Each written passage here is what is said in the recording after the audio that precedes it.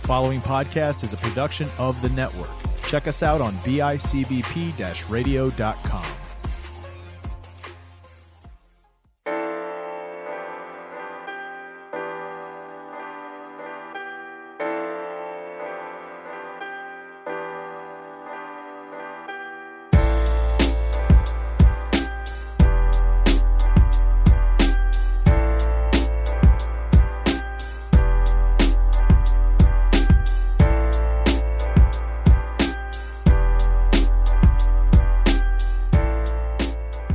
Welcome to episode 6 of Your Average Ordinary. I'm your host, Dan Torres.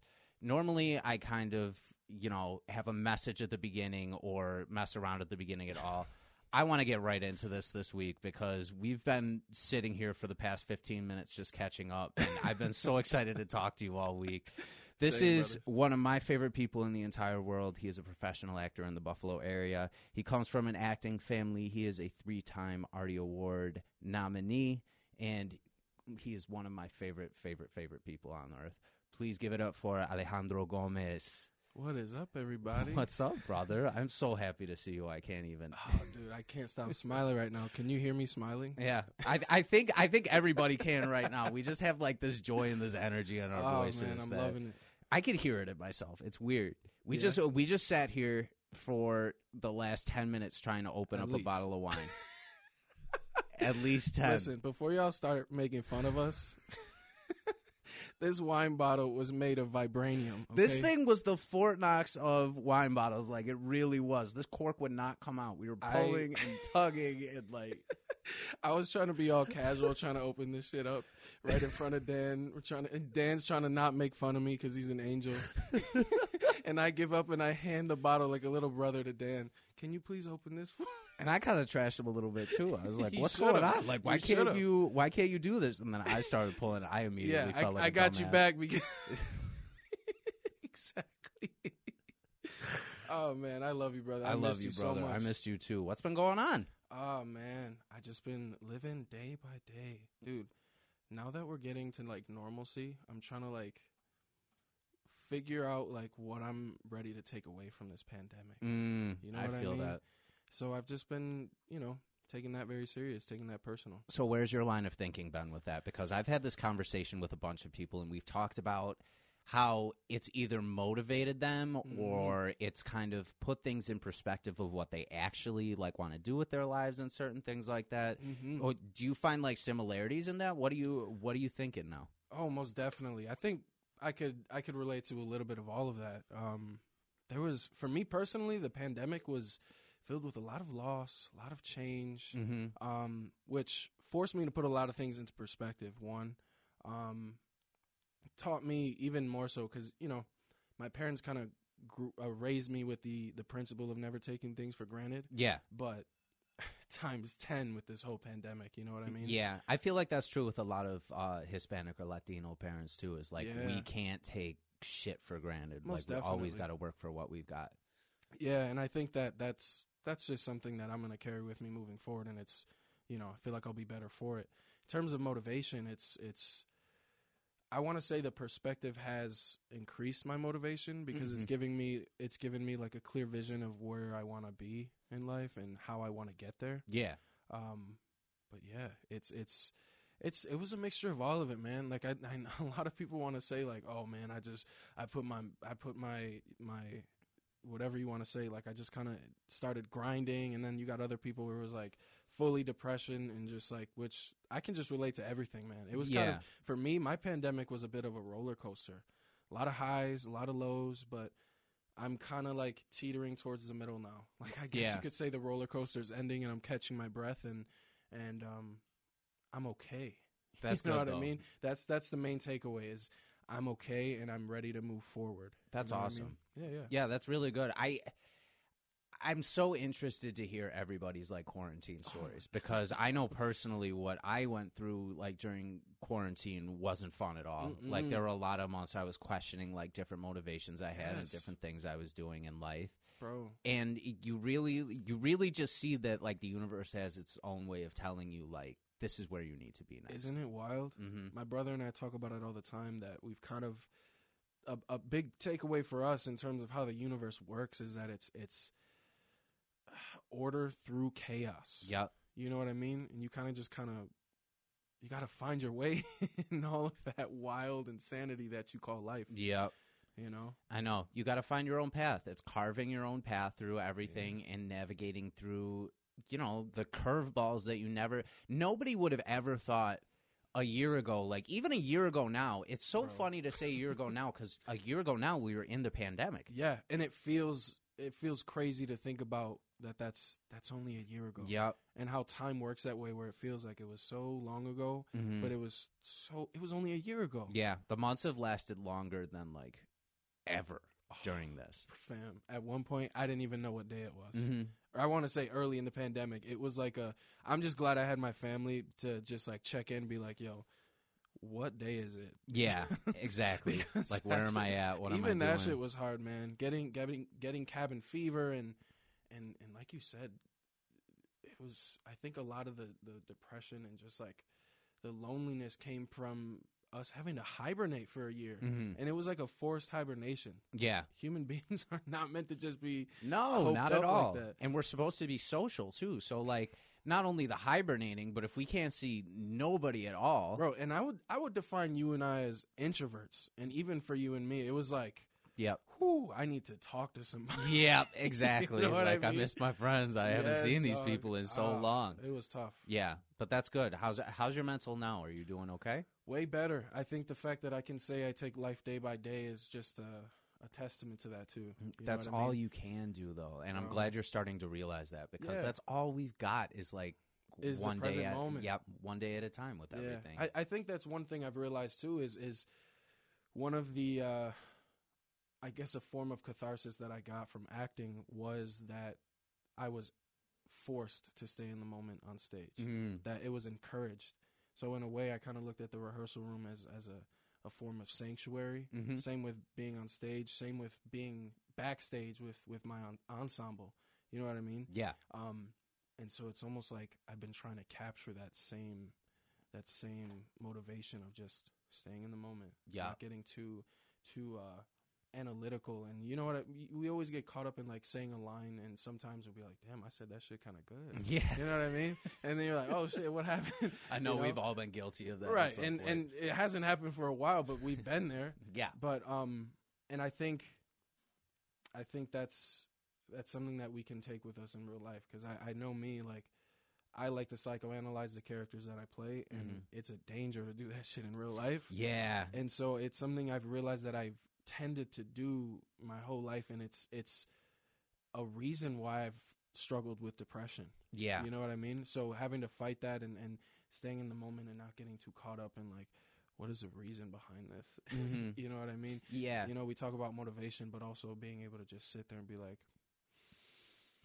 we're good. And just chill out for a minute. We're good. Yeah, because your brain just tends to pick. And, like, you have the same kind of brain that I do where, like, you'll sit and no matter what people tell you, your brain will always, like, analyze why you're not good enough. Like, that's the first thing it'll do. Right. You good? Yeah, I'm good. Ollie's dying over there. That wine went down the wrong pipe. Yo, this wine is trying to kill us, y'all. First we couldn't open it, now I'm choking. Yeah, this may be the last episode of this pod. I think I say that every pod now, but this might be the last episode specifically for insurance reasons. It might be the last you see of me. I know that much. I'm loving the podcast, but I might be gone.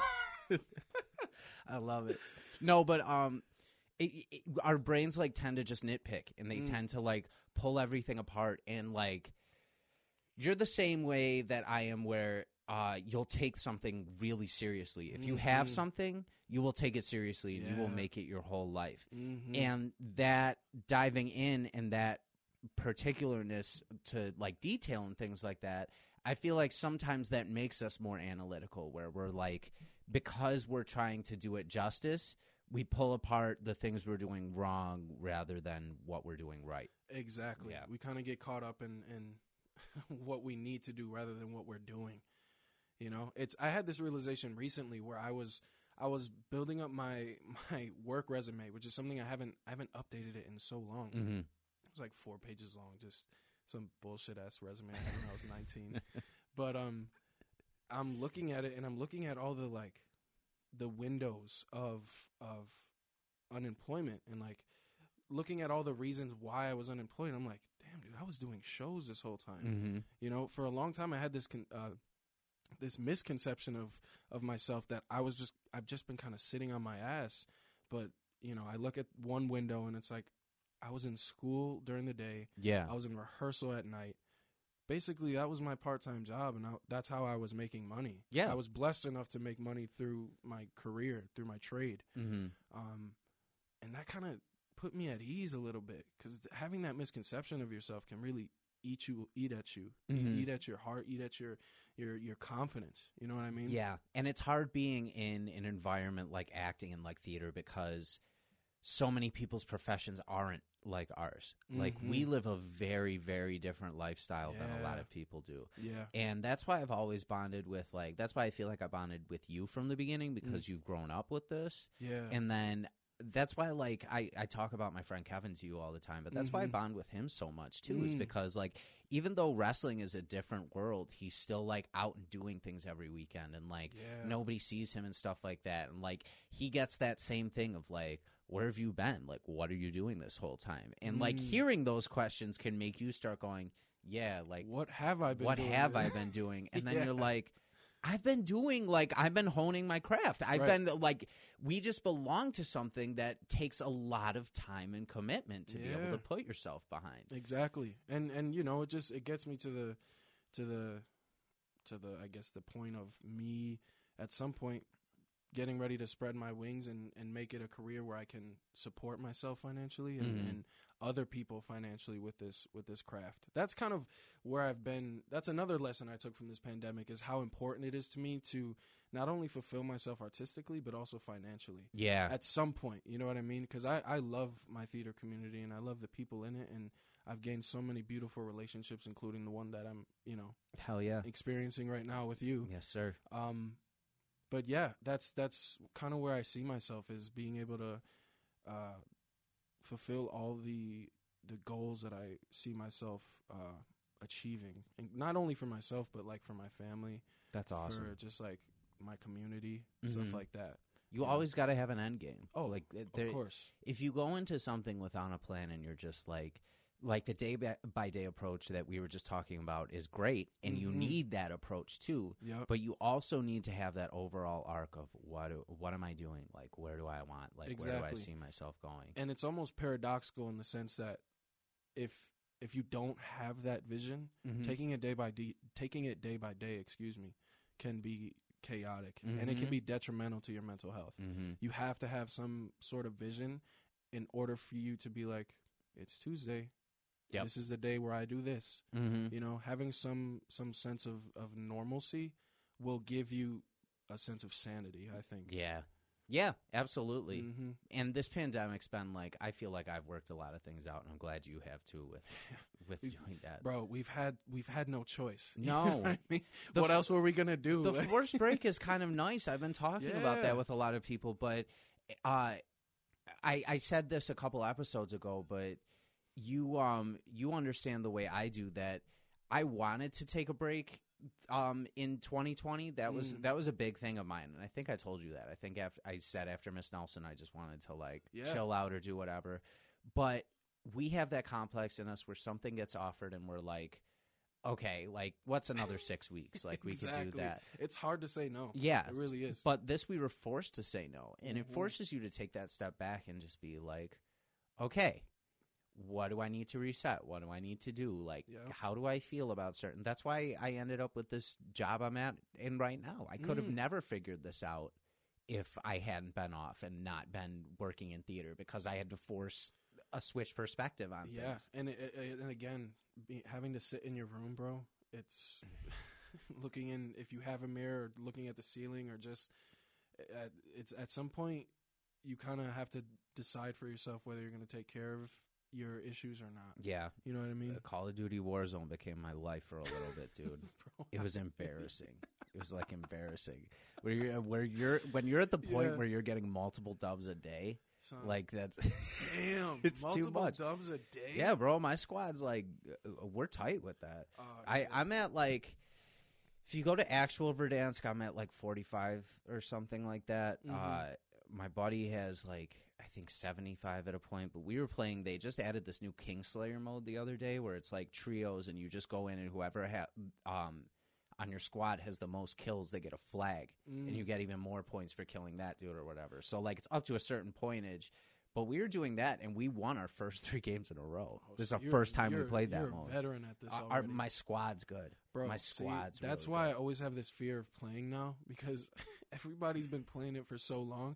I'm not trying to get carried or just get my ass That was whooped my for fear, like 3 too. years straight. Yeah, that was my fear, You know too. what I mean? But you gotta, my thing was, too, like, I forced myself into solo situations, too, where I learned how to handle myself by myself. You if just I threw wanted yourself to. into the fire. Yeah, that's what you gotta do Rambo sometimes. style. I see you. I'm impressed.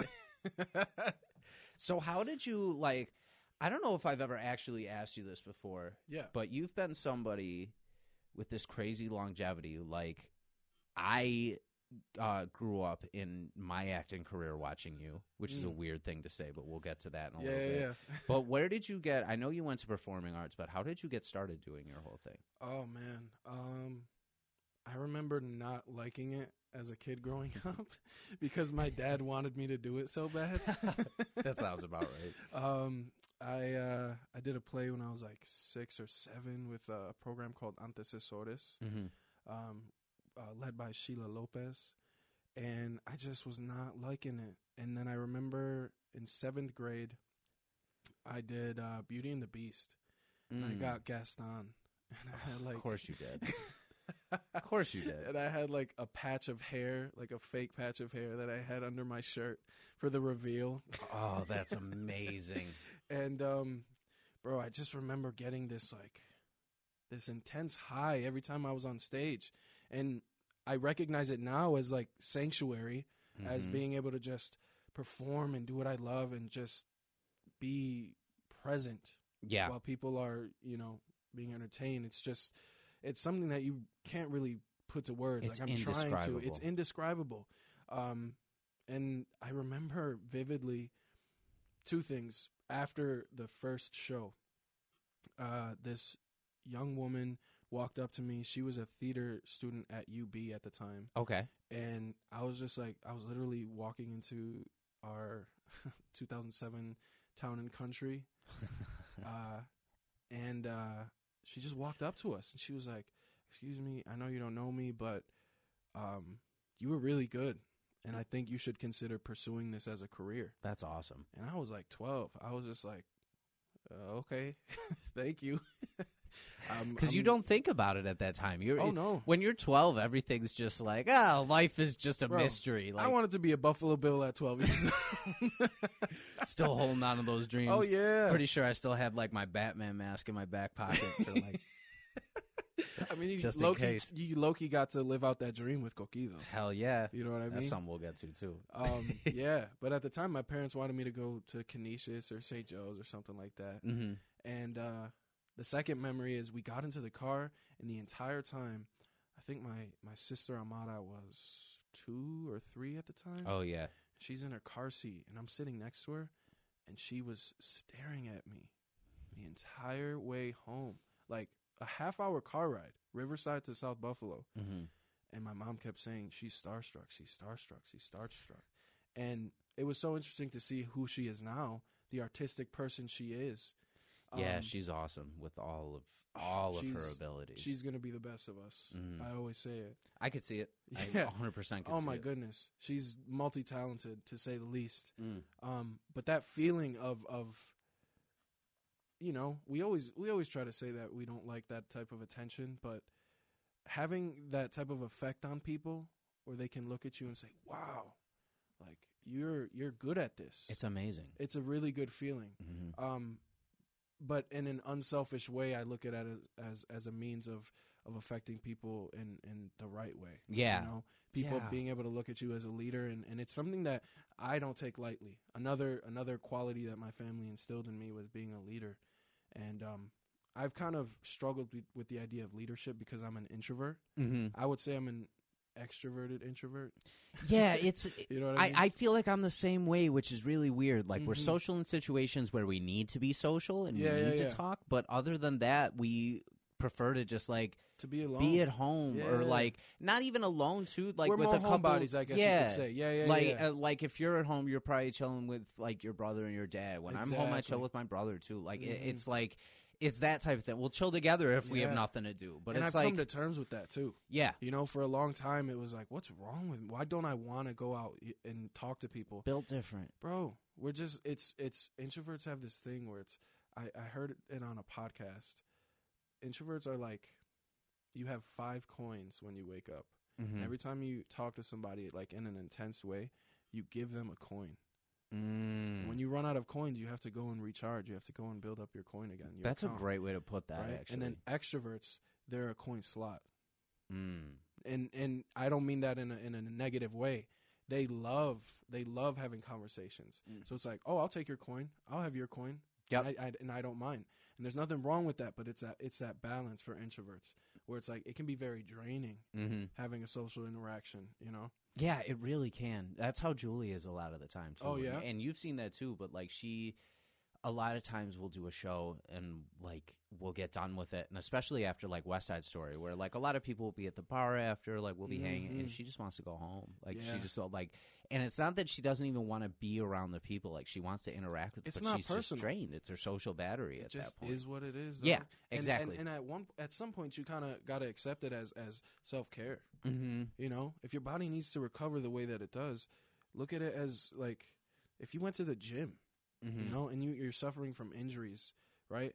And you ice your knee every day, something that I do. Yeah. You know, we can get to that at some point. My 50-year-old body. I know, same here. My knee's been acting up, too.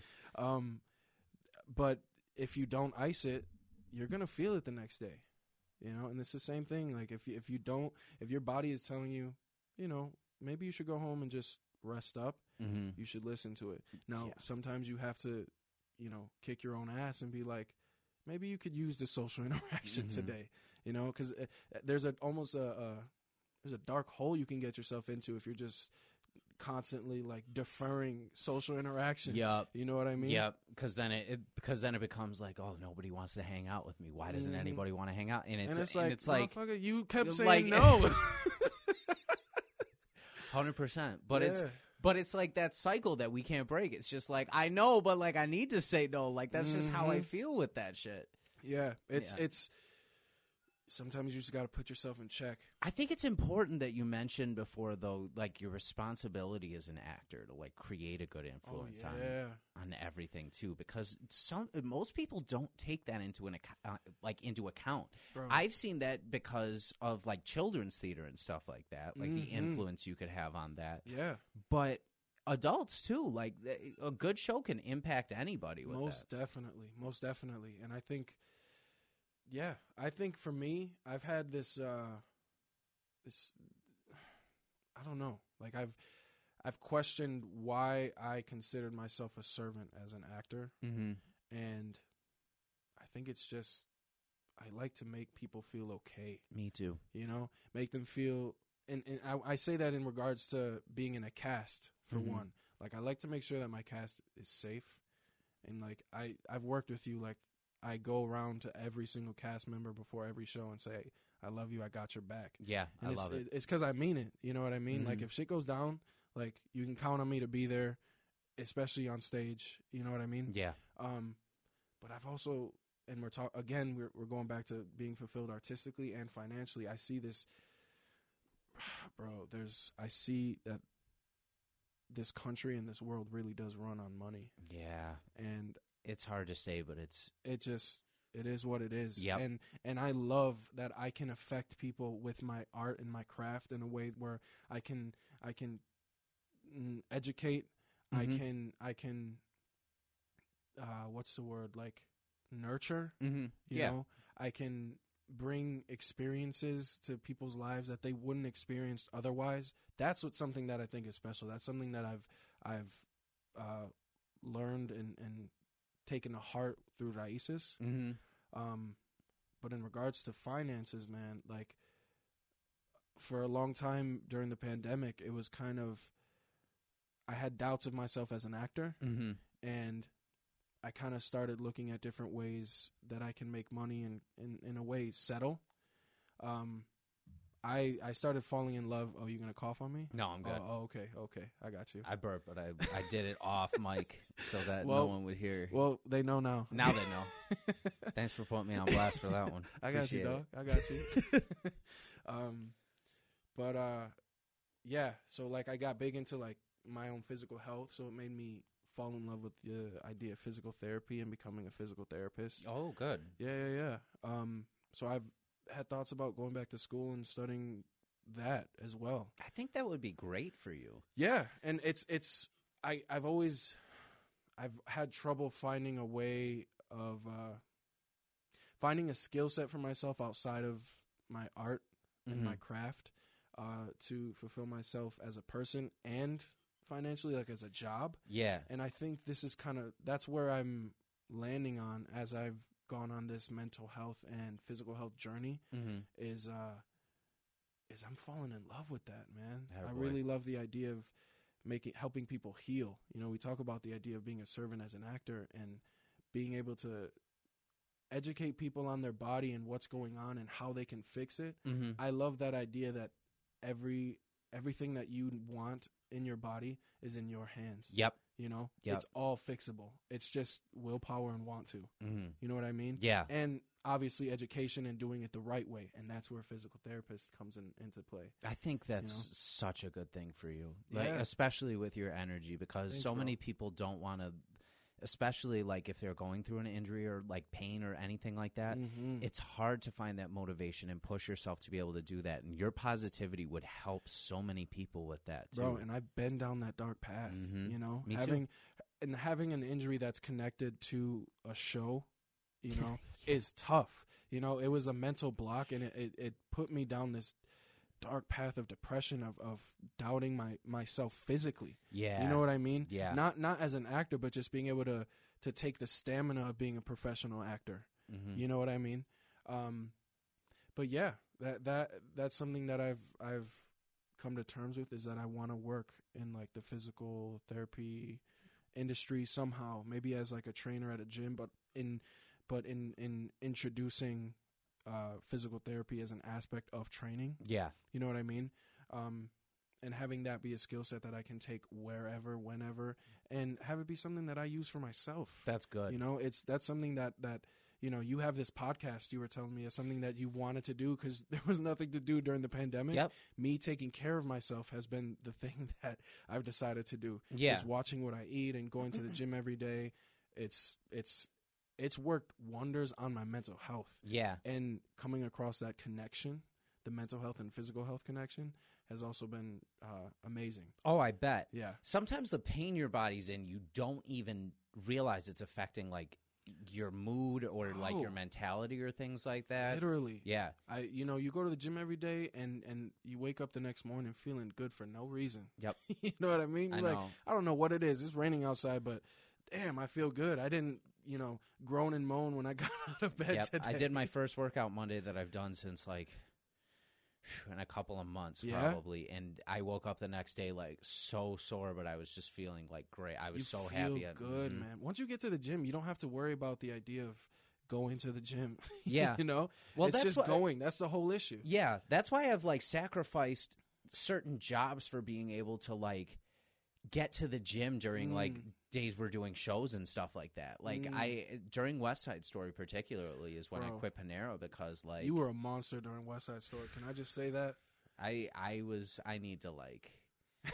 need to get back to that point because that was when I was taking it the most serious that I've been in a while. But yeah, bro, I life felt happens like a monster. though. That's also something you got to do is just take life with the punches. Yeah. But going back, because we kind of went on a rant of physical therapy. And no, health. it's good. This is all good stuff. Like that was. I think it's important to say all these things that we're saying right now too. For sure. Yeah. Continue.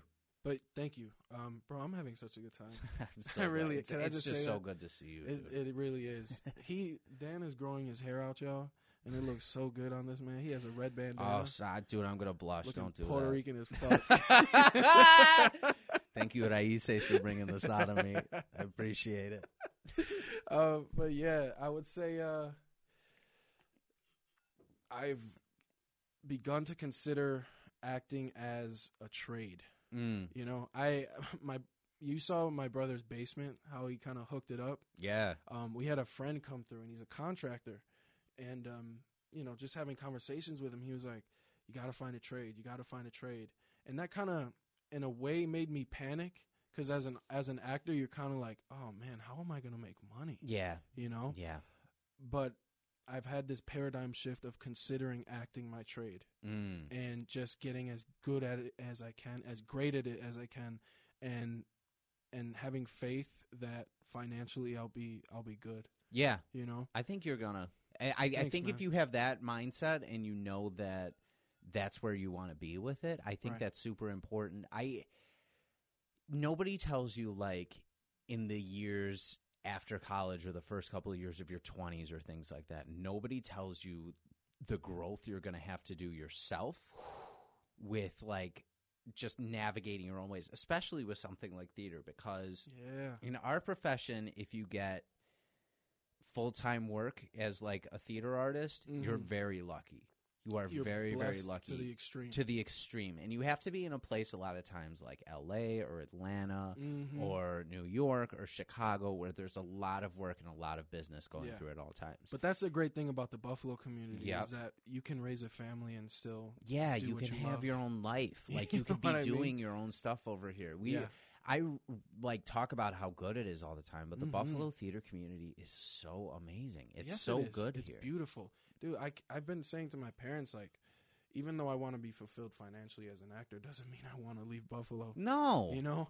I keep telling them, like, if I could stay here, I would. And with all the work that's coming to Buffalo as of recently, and the movie studios that are being built, it's a possibility. And honestly, if it's possible, I'll make it happen. Yeah. You know what I mean? Yeah. It's harder in Buffalo, but I think with everything we've got, it could definitely be a reality at points, At some point, we have Stephen McKinley Henderson here. Yeah. It took some time, but eventually he was able to, have. I used to live down the street from him. Oh, really? Yeah, oh, bro. shit. So it's kind of like an example to see, like, okay, so if you can get the work, if you can perfect your craft the way that he has.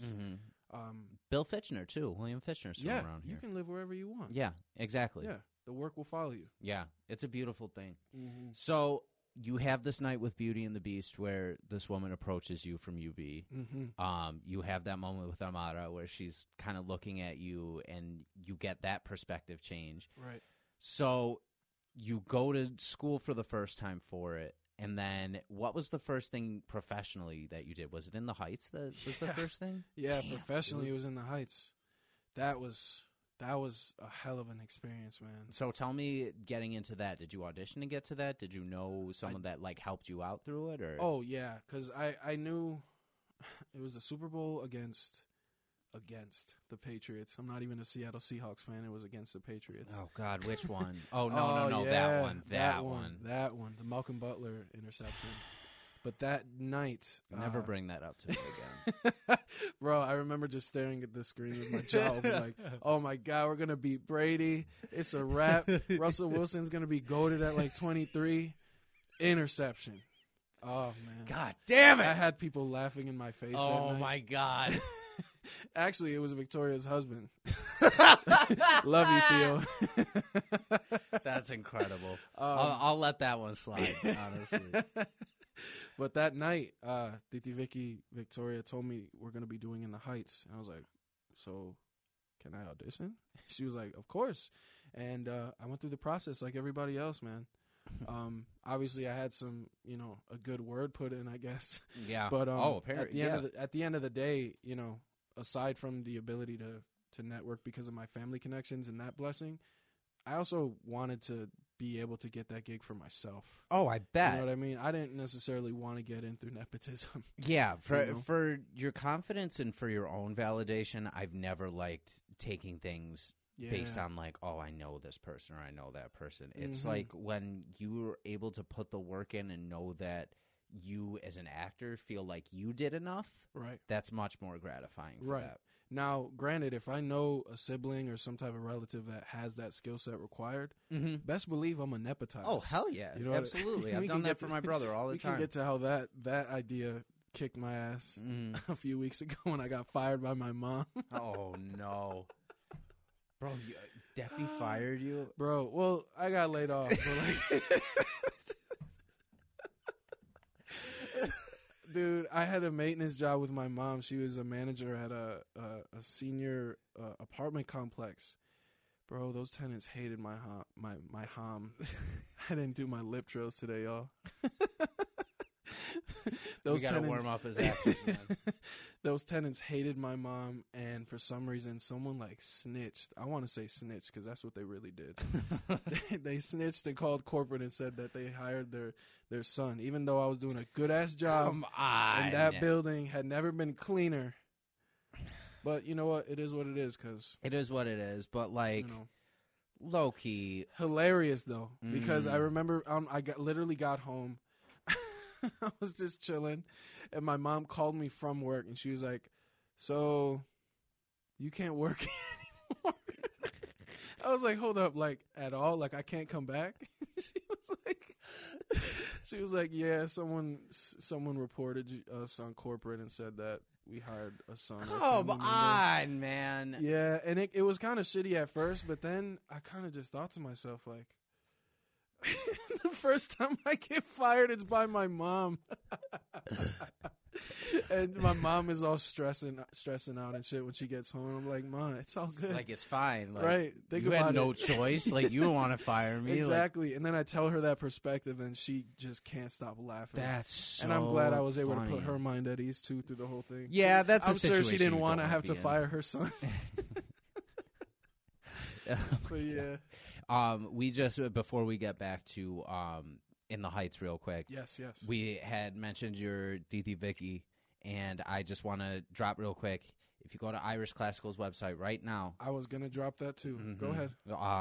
Victoria Perez is starring in The Year of Magical Thinking, premiering tonight at 7 p.m. Today's Friday, so it will be available as of listening. It is available for you guys. Directed by Kyle LeConte. I cannot think of two more amazing women to be doing this together. And seriously, a couple of years ago, it was really funny before we really got to know each other. The first time I taught a class with your Titi Vicky, she had mentioned, because I was in Much Ado About Nothing at the time, she had mentioned how much she would love to work with Kyle. Yep. And the fact that I see them together now makes me so happy. And just knowing how motivated and just inspirational these two women are, they're just amazing people. I consider watching them to be a mentorship alone. 100%. So if you're in the Buffalo area, or if you're not in the Buffalo area, you can still see this show. Again, it's The Year of Magical Thinking. If you go to Irish Classical's website in Buffalo, which is irishclassical.com, you can purchase your tickets right from there. I don't know how long it's available as of this point. I want to say 3 weeks. I could be wrong. 3 weeks, but get it now. Yes, please. Like, get it now. Don't waste time. Go get it now with that. I can't wait to see her. I can't. She's done a few one-woman shows, but I'm really excited. I helped her with lines a few times, so I have a little bit of insight into what the show's about. But she's awesome, and we'll get into her way more throughout the show. But while we mentioned that, I wanted to make sure that I got that plug in so that I didn't forget it through the show. Yeah. So your first professional experience, you get in the Heights, and you're thrown in the line of fire with both your titi and your dad and in my that dad. show.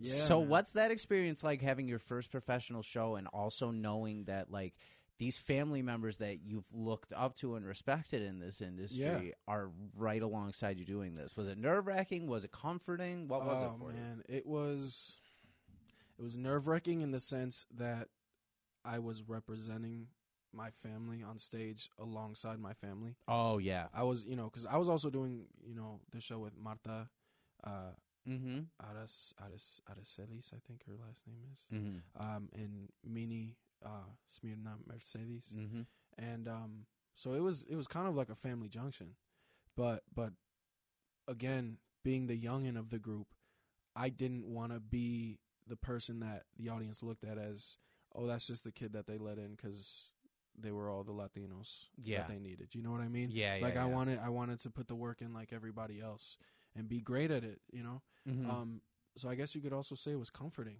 It was so comforting to have that be my first show. I remember we were off book for the music within a week. Oh, wow. Yeah, and I remember it just being a blur. But having my dad and having Titi Vicky there, it was a comfort beyond any other to just be like, they going through it too. Yeah. You know what I mean? This is just a process to not have to freak out every day like, oh my God, I got to learn this part. It's just, okay, I'm going to learn this part, you know? Yeah, you're lucky with that because I had to wait super blessed. My brother's 7 years younger than me, and I had to wait a while before I got to do shows with him and be like, oh, there's a comfort within this. Like, yeah. You know, and I wasn't part of Raíces until after In the Heights. Mm-hmm. The ensemble was already established, and I was kind of like wondering, like, when am I gonna get let in? Come on, Titi, come on, Papi, let me in. And I remember it was like towards the end of the run, and Titi Vicky took me to the side and was like, or no, I got an email rather, and it was just it was cool to have that for yourself, to be like, I proved to them that I was responsible enough and I was professional enough that, you know, I could have a say, I could have a voice in the ensemble. You know what I mean? Yeah, that makes a lot of sense. It's a beautiful thing when you can have like family around you like that, bro. It's truly a blessing. I have a lot of relationships where that's not the case at all, and I have a lot of best friends where they're just not supported artistically. Yeah. You know? And it's caused a schism in their relationships with their family. It's hard. I see a lot of really talented individuals go down either because family didn't motivate them or professors didn't motivate them for like different ways and things. That's so sad, you know, because it makes me think, like, if I didn't have my family, would I even be an actor? Yeah. You know? It's hard because a lot of people don't know the right balance between tearing people down and bringing them back up either. Right. Like that's just something that you've either got it or you don't. I like being able to, as a director and as a teacher, now that I've learned this, to say to like my kids, if I'm doing a class with them, to be like, I like what you did here, but here's maybe what you could do better with this. Because then you're not like, what the fuck was that? Right. Because that's just an aggressive way to talk to it to begin with. It can be alienating. Yes, for sure. From the jump, For when sure. you say that, that's when everything gets shut down. Like, you don't feel like you can be open. You don't feel like you could have, like, different things. Like, there's ways to do that. And if you don't have that filter as a kid, which a lot of kids don't, you know, you're just an asshole, Dan. Yeah. You know what I mean? Yeah. Now your criticism, it just goes out the window because no matter what you say, you're the asshole. Yeah. You know? But go ahead. No, you're fine. It's good that you had that jumping off point, though, for your first professional experience to know you can say those things or need those things, like off set or off stage. Yeah. Like when you need to. Most definitely. Yeah. And there was a kind of continuation with that because my next show was Evita, like the next summer. Oh, yeah. I forgot you were in that, too. Yeah, and having Titi Vicky in that was beautiful, too, because that was a lot of conversations we had as a young actor and someone I considered a mentor on the way to and from rehearsal. Yeah. What happened in that process. Yeah, it's amazing to work with her and just hear certain things she has to say. Dude, being able to just listen to her and just have conversations like about the craft. I've learned so much. She's so smart. I've learned so much. Like, I took a gap year from school, but it's hard to even consider it a gap year when I had a few trips to New York City with her. Yeah. And those 8-hour trips were filled with conversation. Mm-hmm. We were barely even listening to anything.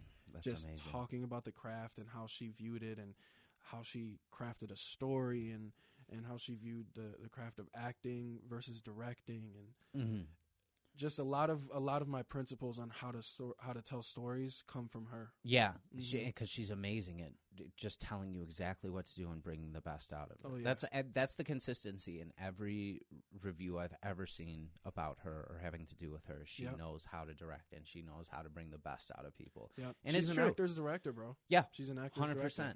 So this ties in well with a story I have between two of your family members, right? Oh, okay. So we've talked about this before, so you'll be able to kind of chime in a little bit, which is really funny. So I had this really terrible audition panel in college for my musical theater class when Jen Tui was teaching it. If you've listened to past episodes, I love Jen Tui so much. Yeah, shout out to Jen Tui. I'm so grateful for every experience she's ever given me, and this was a good one I needed to. So we do this audition workshop, Mm-hmm. and in the room is Michael Wallin and your Titi Vicky, so Ooh. Vicky Perez, for people who are listening. Nice. So Jen told us for this one to prepare a song that we'd never done before. Oh, okay. I don't know why I listened to her. Jen, if you're listening, I'm sorry, but I should have just Hey, bro. picked one I knew Teachers and are just done humans that. too. I know. I know. So I do this audition panel with them. I had a migraine that day, which I don't like making excuses, but that one in particular, I'll never forget how But much that that never one helps. hurt. Yeah. It never helped. I'm doing a song that I've never done before. Puke in the bathroom like 10 minutes before I have to go on because of how bad my head is hurting, right? Really? Yeah, it was bad. What were you singing? Oh my God. You don't even remember. Get Me to the Church on Time from My Fair Lady. Oh, okay. It's the first and last time I've ever done that song in my life. You're traumatized by that shit.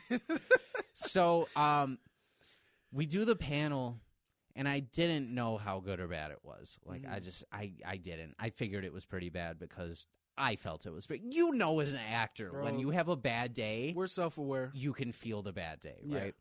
right?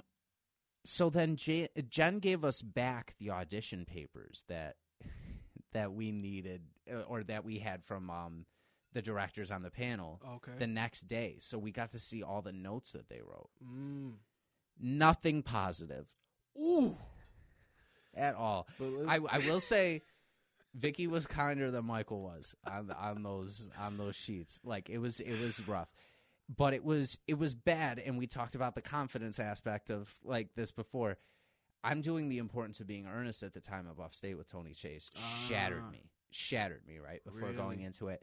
But I recovered and things like that. But from that point, I was very afraid to talk to your Titi Vicky, right? Okay. So flashback to 2 years before this, right? So this is early 2015 when this happens with Vicky, and then about early 2013 when this happens. So at the time I'm working at this grocery store on Kenmore Avenue, what used to be Budway Supermarket right by there. It's Life Storage now, I believe. Like, close to where you are, like a block away from you are, or where you are now. And at the time, still close, like around the corner. At the time, still really close. And I used to be a cashier over there, and this guy used to come in, right? And he used to be buying stuff. Some suave old Latin man. Yeah, this Not old Latin man, just this aged like this wine. very talkative, like ages like wine, like all this type of shit, right? And he always tells me that he's like, "Oh, I'm in the acting industry," like, and we used to talk about that too.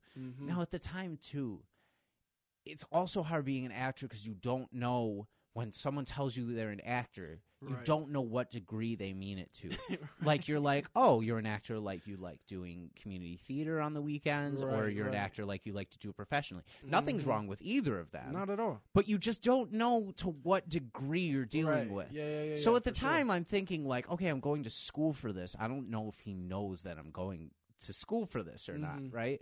So this whole time, I'm, like, taking it with a grain of salt, like, yeah, you're an actor, right?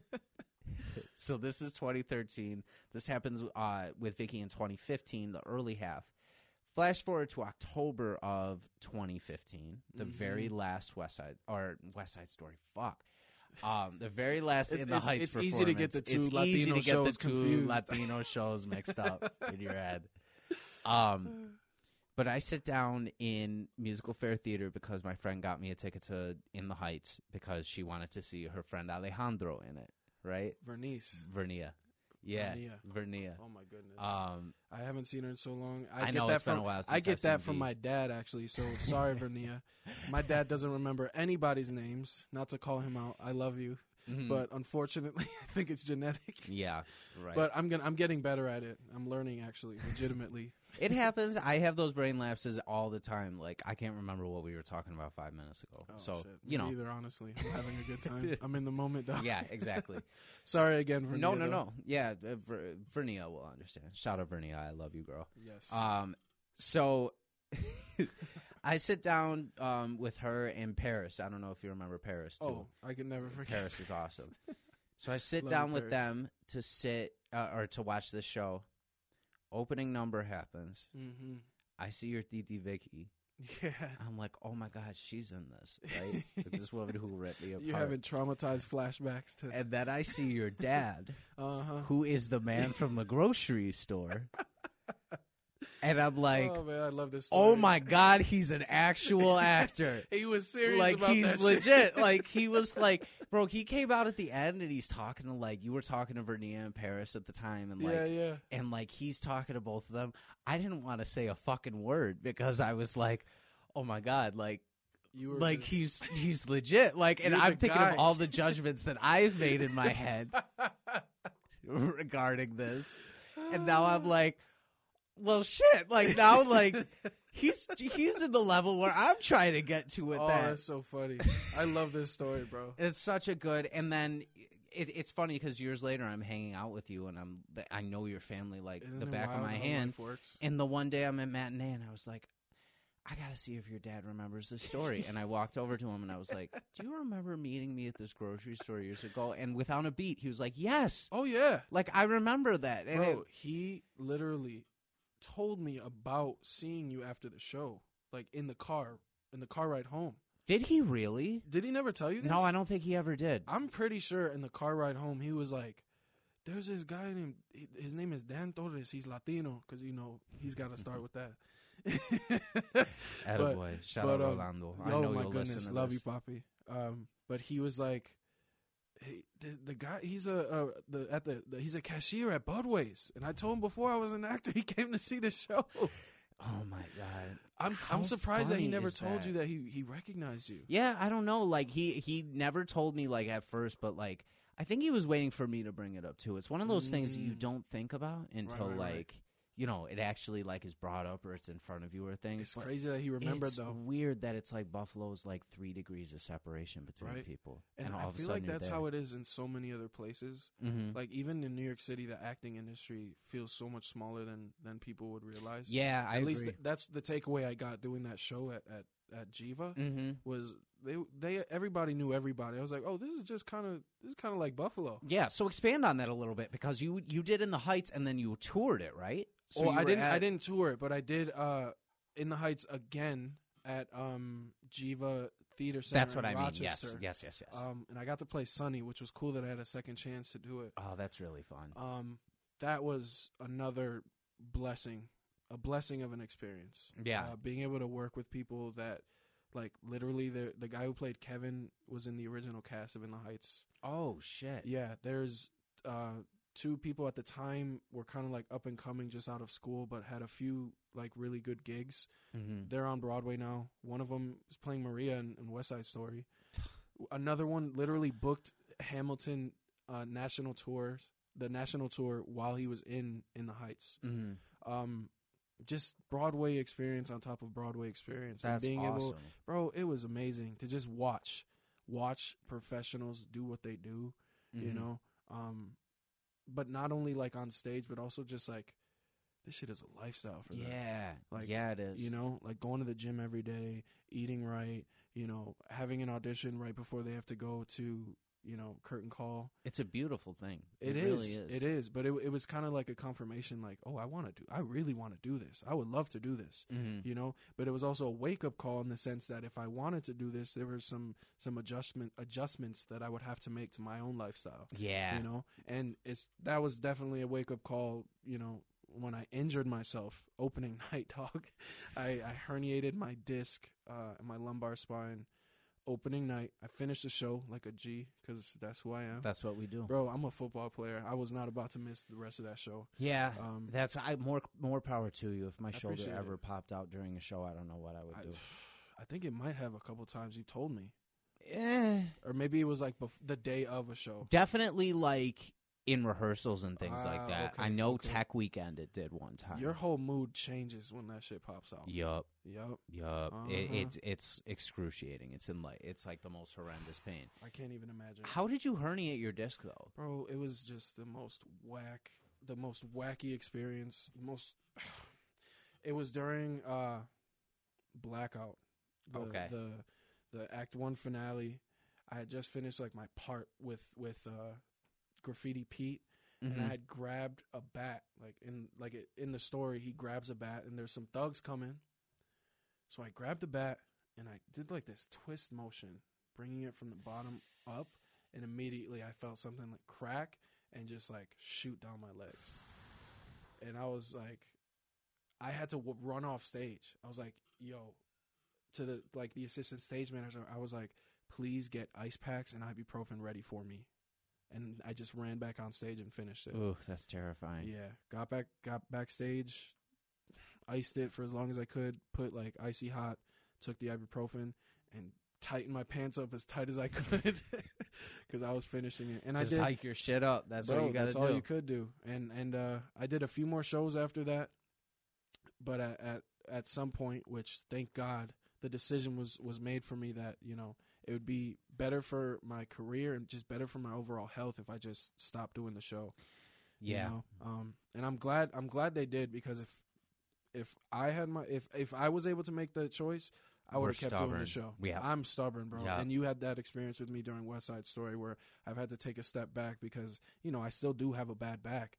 And, you know, I could have really messed myself up because that was 8 shows a week. Yeah, that's hard. Yeah. That's hard. And it sucks that I wasn't able to experience that run of 8 shows a week and being able to experience like a Broadway level of a run. But you probably saved yourself. I probably couldn't have done it.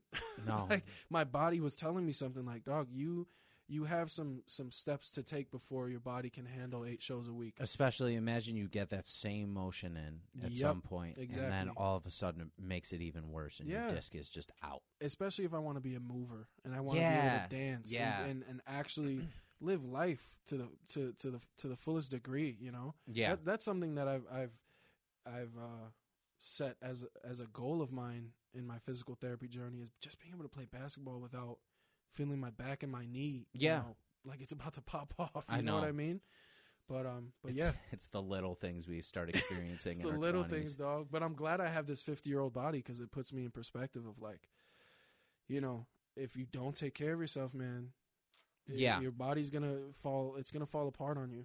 It really, it's a crazy thing. Our body's our temple. We got to like just be taking care of it at all times. And that just is what it is. Like, I had this realization that, like, dude, and at the most, how do you say it? Like, primal level, our goals in life were to eat and to survive. Yep. And to, you know, multiply or whatever.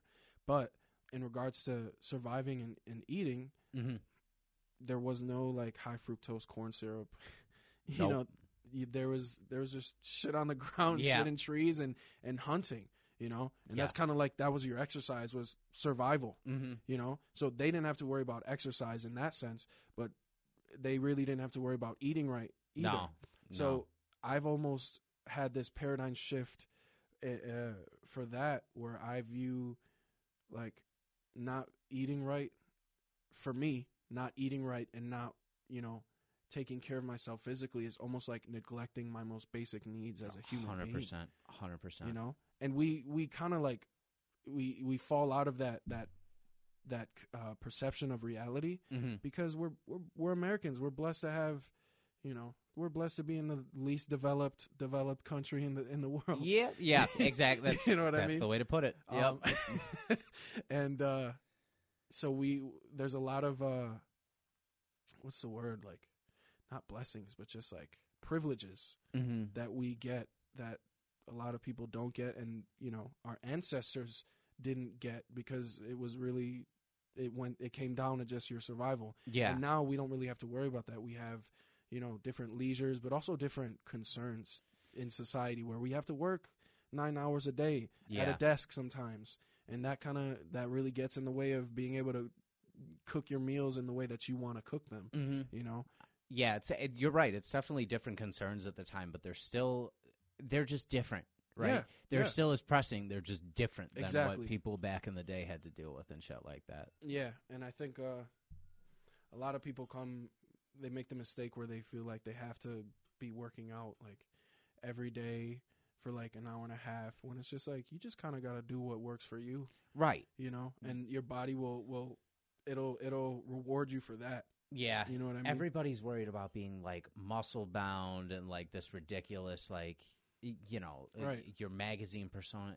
Don't do that. If that is your end goal, if that's the goal you have in mind when trying to work out and eat right, you're never going to achieve it. Yeah, exactly. You have to have some sort of self-love before you can go on that journey. Because if you can't love yourself the way you look in the present, man, you're just going to constantly be chasing this ghost that you'll just never get your hands on. It's all in the balance. It's all the chakras almost, if you want to like. The balance. Yeah. The balance.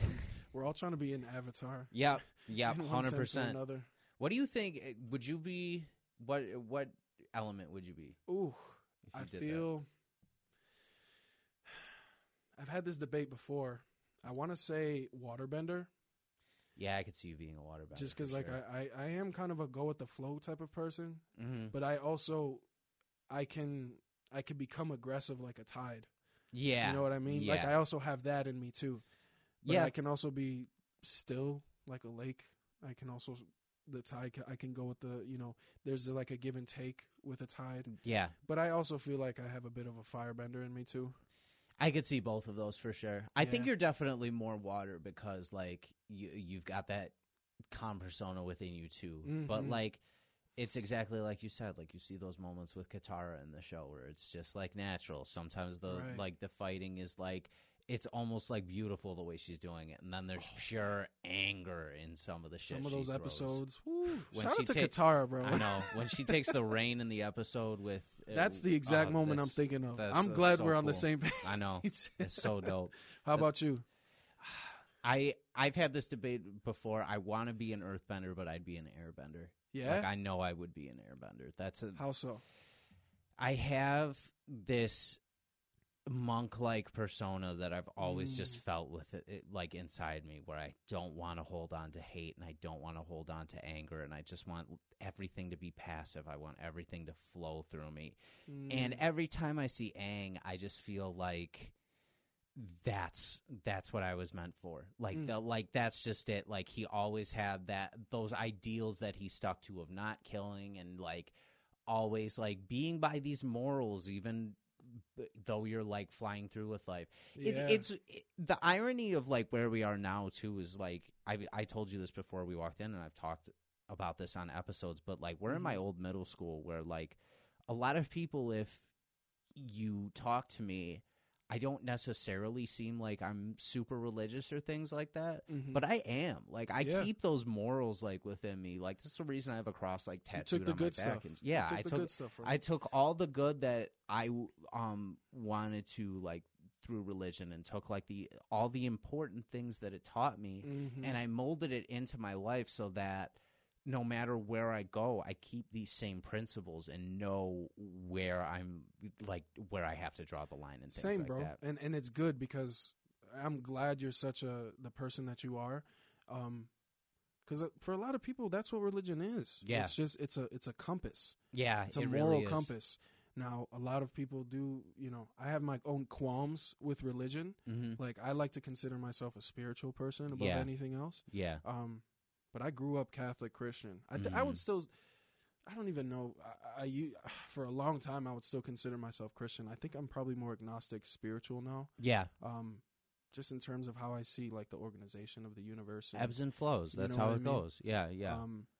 But yeah, growing up, I would definitely say that's a positive takeaway I can take from growing up religious, was that it gave me some type of moral compass Mm-hmm.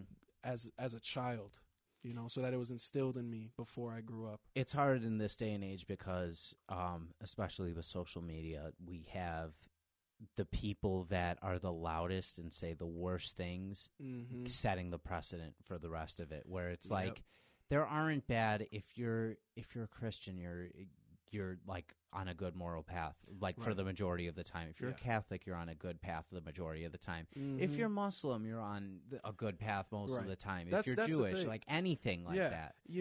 I can say I have my own qualms about religion, but I'm also not going to make the judgment on somebody if they're No, religious. absolutely not. Religious doesn't mean you're a bad person. No, exactly. Evil is just rooted within different places. It's Exactly. It's not in any moral set. It's the people that make it. Most definitely. So, it's funny between us because we get the In the Heights experience from you. So that's 2015. 2 years later, I do my first show at Musical Fair after I figure everything out. I did Peter and the Starcatcher over there. And then 2 years after that, you and I find ourselves working on the same stage in another very Latino, Hispanic, Puerto Rican-based production together.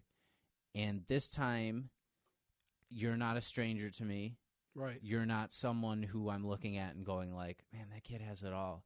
You're like, you're this peer to me. And you're one of those people that I've worked with that immediately I just kind of know. I'm going to get along with this person. Yeah, really I knew well. immediately, like, I want to even say before West Side Story started. Yeah, because we knew each other a little bit before then, yeah, too. a little. We definitely got way closer. And then, you know, following that immediately with Coqui, you know. But I could tell immediately, like, this is going to be my boy. Yeah. You know? Yeah, and I think with that show, too, it was important because we had to be such tight cliques between the two things. Yeah. So it was nice knowing with, like, at least one person in our squad, like, that, like, you could have my back and I could have your back and, like, all that is... And it was cool because it kind of played out on stage, too. Yeah. Oh, yeah, You know? 100%. 100% there were times where I was just, like, that whole persona I created. He still had your back no matter what. Like, drunk, sober, no matter what he was doing at that time. Dude, I loved your character so much. Pepe. If you ever do a show with me, just don't. Like, that's just the bottom line of the whole thing.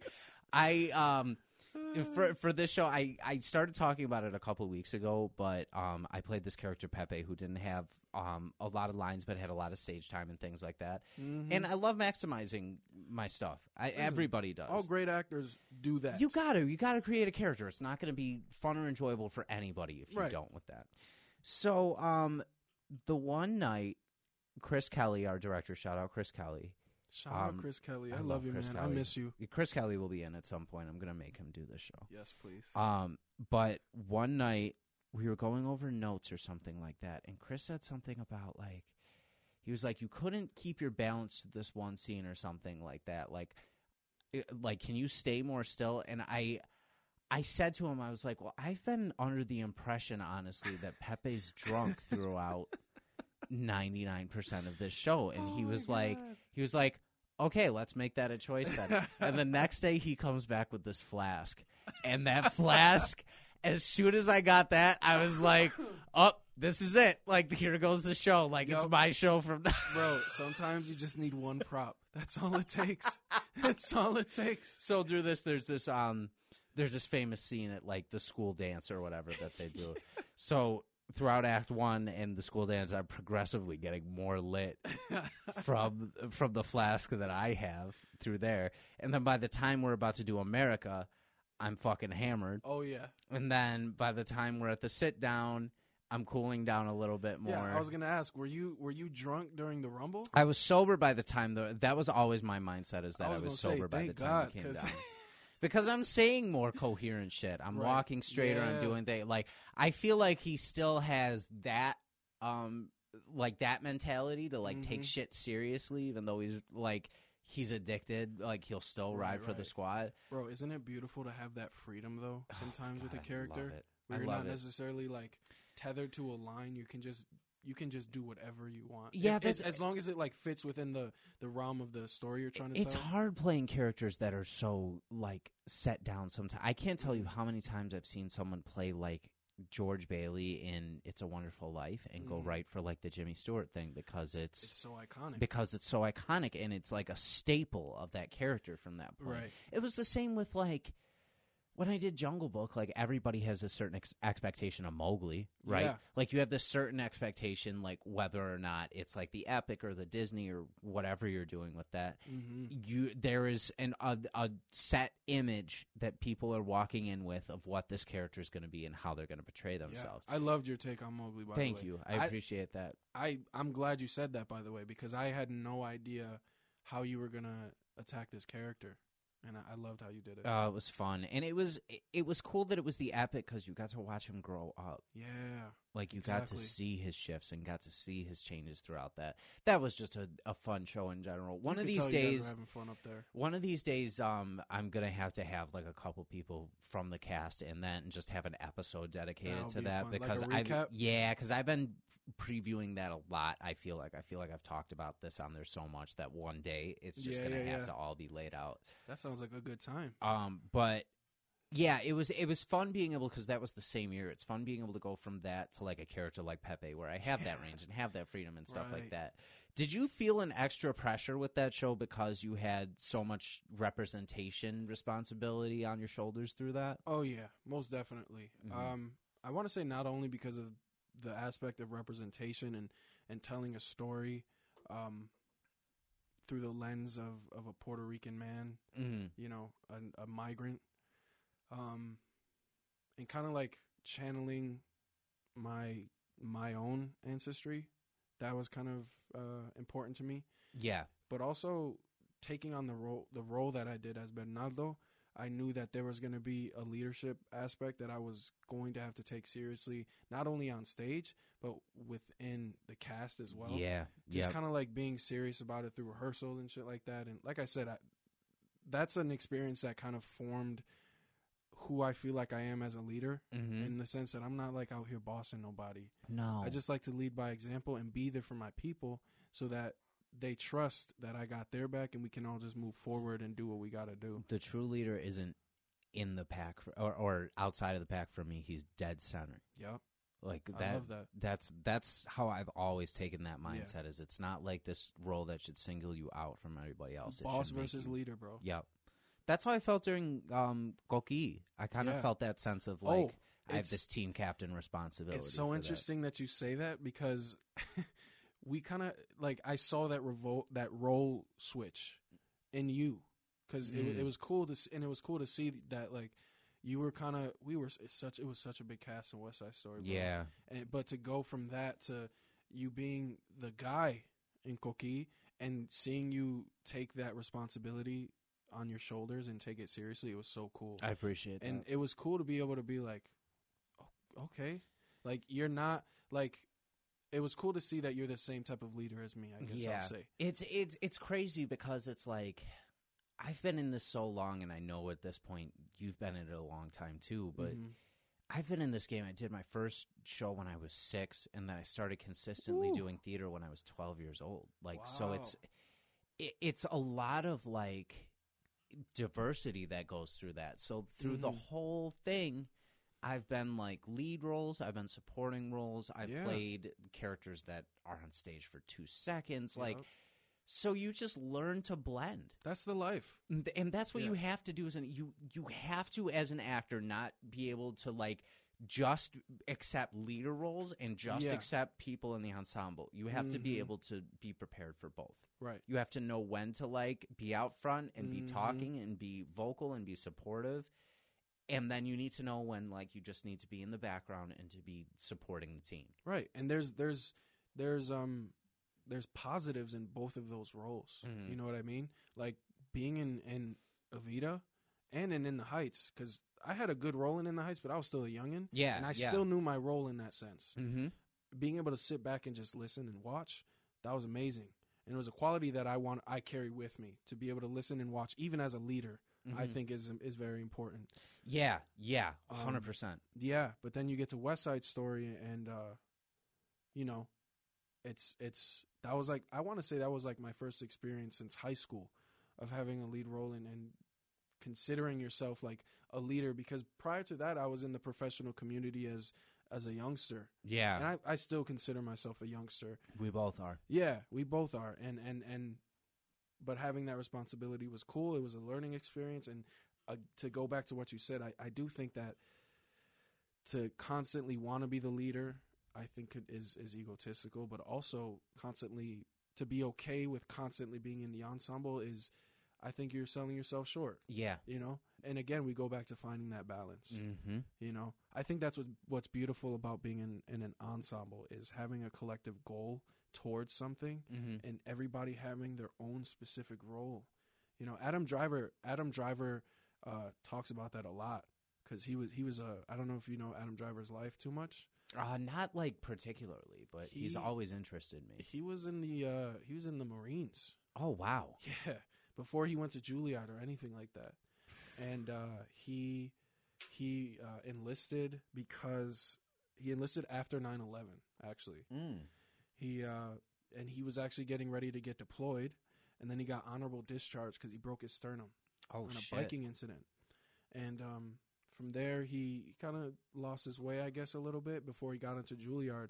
But not recently, quite a few years ago, had a TED Talk about his program where he creates theater with veterans. Oh, wow. Yeah, it's amazing. That sounds like an amazing cause. Like, yeah. That's necessary. Yeah, and he said, he goes in the TED Talk, he says, at its core, ensemble is very similar to being in a troop in the military. Mm-hmm. You know, you each have a role that you have to commit yourself fully to, with the idea of a bigger goal in mind.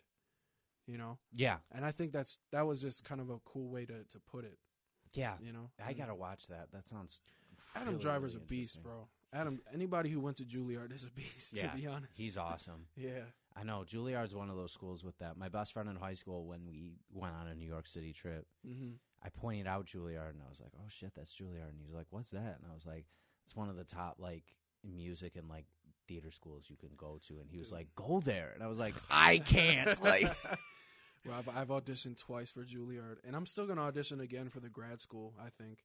But it's just it's such a high level to get in. Dude, it's you cannot take it personally if you can't get into school like that. They're taking the cream of the crop. Like, you know that, like, straight up, whoever's there is meant to be there for the most part. Yeah. There's some Ivy Leagues that'll take a lot of people that, like, maybe not necessarily, like, you know, donations and things like that will get you in the department, but USC. Yeah, there's some schools that their requirement is like, oh, can you open the door? Okay, you're in. Like, yeah. Have you ever been inside Juilliard? No, I never have. Next time I'm there, I want to go in. My audition for Juilliard was one of the coolest experiences I've ever had as an audition. So talk a little bit about that. What did you have to prepare for that one? You have to prepare 4 monologues. Oh, shit. Yeah, which is way different from basically any other audition I've ever had, especially for schools. It's normally just 2. Mm-hmm. So it was 2 classical, 2 contemporary, all contrasting. Okay. And so you get there, 9 a.m. You're called at 9 a.m. You normally want to get there probably a half hour earlier. Right. What's different from all the other auditions was they led you through a 15-minute vocal warm-up. Oh. Every single student. And we're talking like, you know, I want to say like over 2,000 kids audition total. Mm-hmm. Probably 250, 300 kids were there that day. And that's crazy. Bro, to be able to go through a vocal warm-up with a Juilliard professor, it was an incredible opportunity. It was an incredible opportunity in and of itself. Oh, I bet. But just to see that they wanted to see you at your best was really cool to see. To see that they were actually taking care of you, which is not an opportunity you're afforded many times when you're auditioning. No, not at all. Like, that's something that you can, more times than not, I want to say 9.5 times out of 10, nobody's going to go through a warm-up with you. Yeah, basically. So that was really cool. And then to just there was like 3 separate rooms, 3 separate dance studios full of high school kids. Ooh. And they're just all like either talking to people or going through their own thing, so and so. And I remember being very intimidated by that, but also just kind of like, so this is what it feels like to be surrounded by hundreds of people that want to do the same thing. That's so cool. Some people look like me, you know what I mean? Mm-hmm. And just being able to talk to some of the students. Their life stories. Yeah. You know, and just getting like checking the vibe out of the school and the student body. I fell in love with like what they were about, and just Juilliard students. There was a certain eloquency about them that I have not seen anywhere else. It's amazing how much you can learn just talking to people and yeah. like learning the vibe of a certain place. Bro, learning how to listen is a skill set. Yes. Yeah. 100%. And it really is. It's not too common. No. It's a hard thing. Oh, yeah. Do you think New York is where you're ultimately going to end up? I think so. Over the course of the pandemic, I debated it just because with the whole real estate situation, Yeah. you know, there was mad people leaving New York City, mad people leaving California, although research shows that wasn't as dramatic as people thought. No, A lot of people just wanted to follow Rogan, I think, to Austin. God damn it, Rogan. Yeah. Stop ruining it for us. But there's also Atlanta. They call that LA East. Yep. But I don't know. I have a really close friend in New York City who happens to be like an assistant for a real estate agency. Mm-hmm. And she said the real estate prices are just going back up now that life's getting back to normal. God. So I might just end up. I think New York City's going to end up being the place for me just because it's closer to home. I think that's a smart move for you. Yeah, too. and plus I love theater. You know, Yeah. I also don't want to lose that aspect of my profession. Mm-hmm. You know, if I go to LA, I feel like I'll lose a lot of theater opportunities. Yeah, I agree. Mm-hmm. If you want to go to film and do primarily film, LA is so good for that. But I feel like, just knowing you, I think New York City is the vibe for you. Yeah, bro. I was just gonna say the vibe of New York City I feel like is more attuned to my frequency than LA is. Mm-hmm. I feel like I'd get caught up in LA. Yeah. Personally, and not just like the community, but just the climate. To be honest, dude. Yeah, Like, I would just be wanting to chill all day and shit. And also, there's the whole like fault thing where LA could just be underwater at any point. At any time. point. So that kind of scares the shit out of me. Yeah, it should, honestly, to anybody. So it's like if I could stay dry and still be able to act professionally, I think that's ideal. Oh, that's just incredible. I think you should go for that, though, dude. I think you have the talent to Thanks, be able bro. to really nail that and make that. That means the world to me. Yeah. It really does. Well, it's true. And it's like, I consider myself really lucky that the year before the pandemic, we've gotten to do so much, too. And, like, part of me getting you on this is, like, we've got to do more together, dude. We talked about doing this as our youth so much. We can do that before I start looking too old to be able to do those parts. Please, dude. You don't look a day over 19. Yeah. Yeah. It's starting to get to that point, too, where it's just like, I'm like, how old do you think I am? 22. Oh, shit. I don't look like a teenager anymore. The natural process of life, my friend. Yeah, then I have to start competing with fucking Anthony Alcocer for everything. No, that's tough. That's a tough challenge now. Yeah, I got to move if that's the case. Bro, I actually have a copy of Coquille.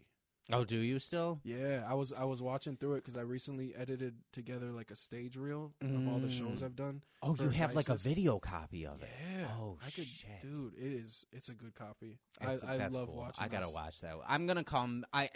I'm saying this now to document it. I'm gonna come over and watch that with you. You should, bro. Because I would love to like kind of go through the commentary of everything. And it's great that was going on resolution through because that. since it's in Subversive, the camera wasn't too far away. Yeah. So for those listening too, El Coquille Espectacular and The Evil Bottle of Doom, or The Bottle of Doom, whichever one it was. It was always confusing. It was one of It those still is. long-ass titles. But it's a play by Matt Barbeau. Shout out Matt Barbeau. Shout out Matt Barbeau. About a comic book artist living in Brooklyn who is kind of down on his luck at a weird point in his life, which is, it's ironic I went through this play before the pandemic because I felt a lot of similarities to Alex throughout this whole thing. But in order to inspire himself, he becomes his superhero.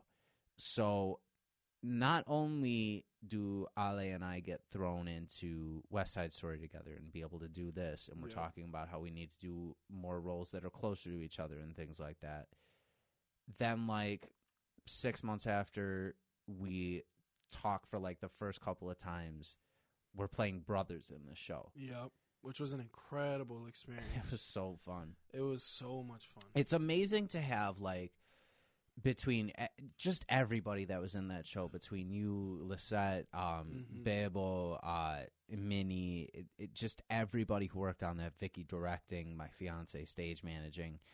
It was just such a solid group. It was such a solid group. Yeah. And just knowing that I could give as much as possible as an actor and know that you and Lisette could take it Yeah. and that you could give it right back to me. Wasn't that it? It kind of put us at ease. I feel like.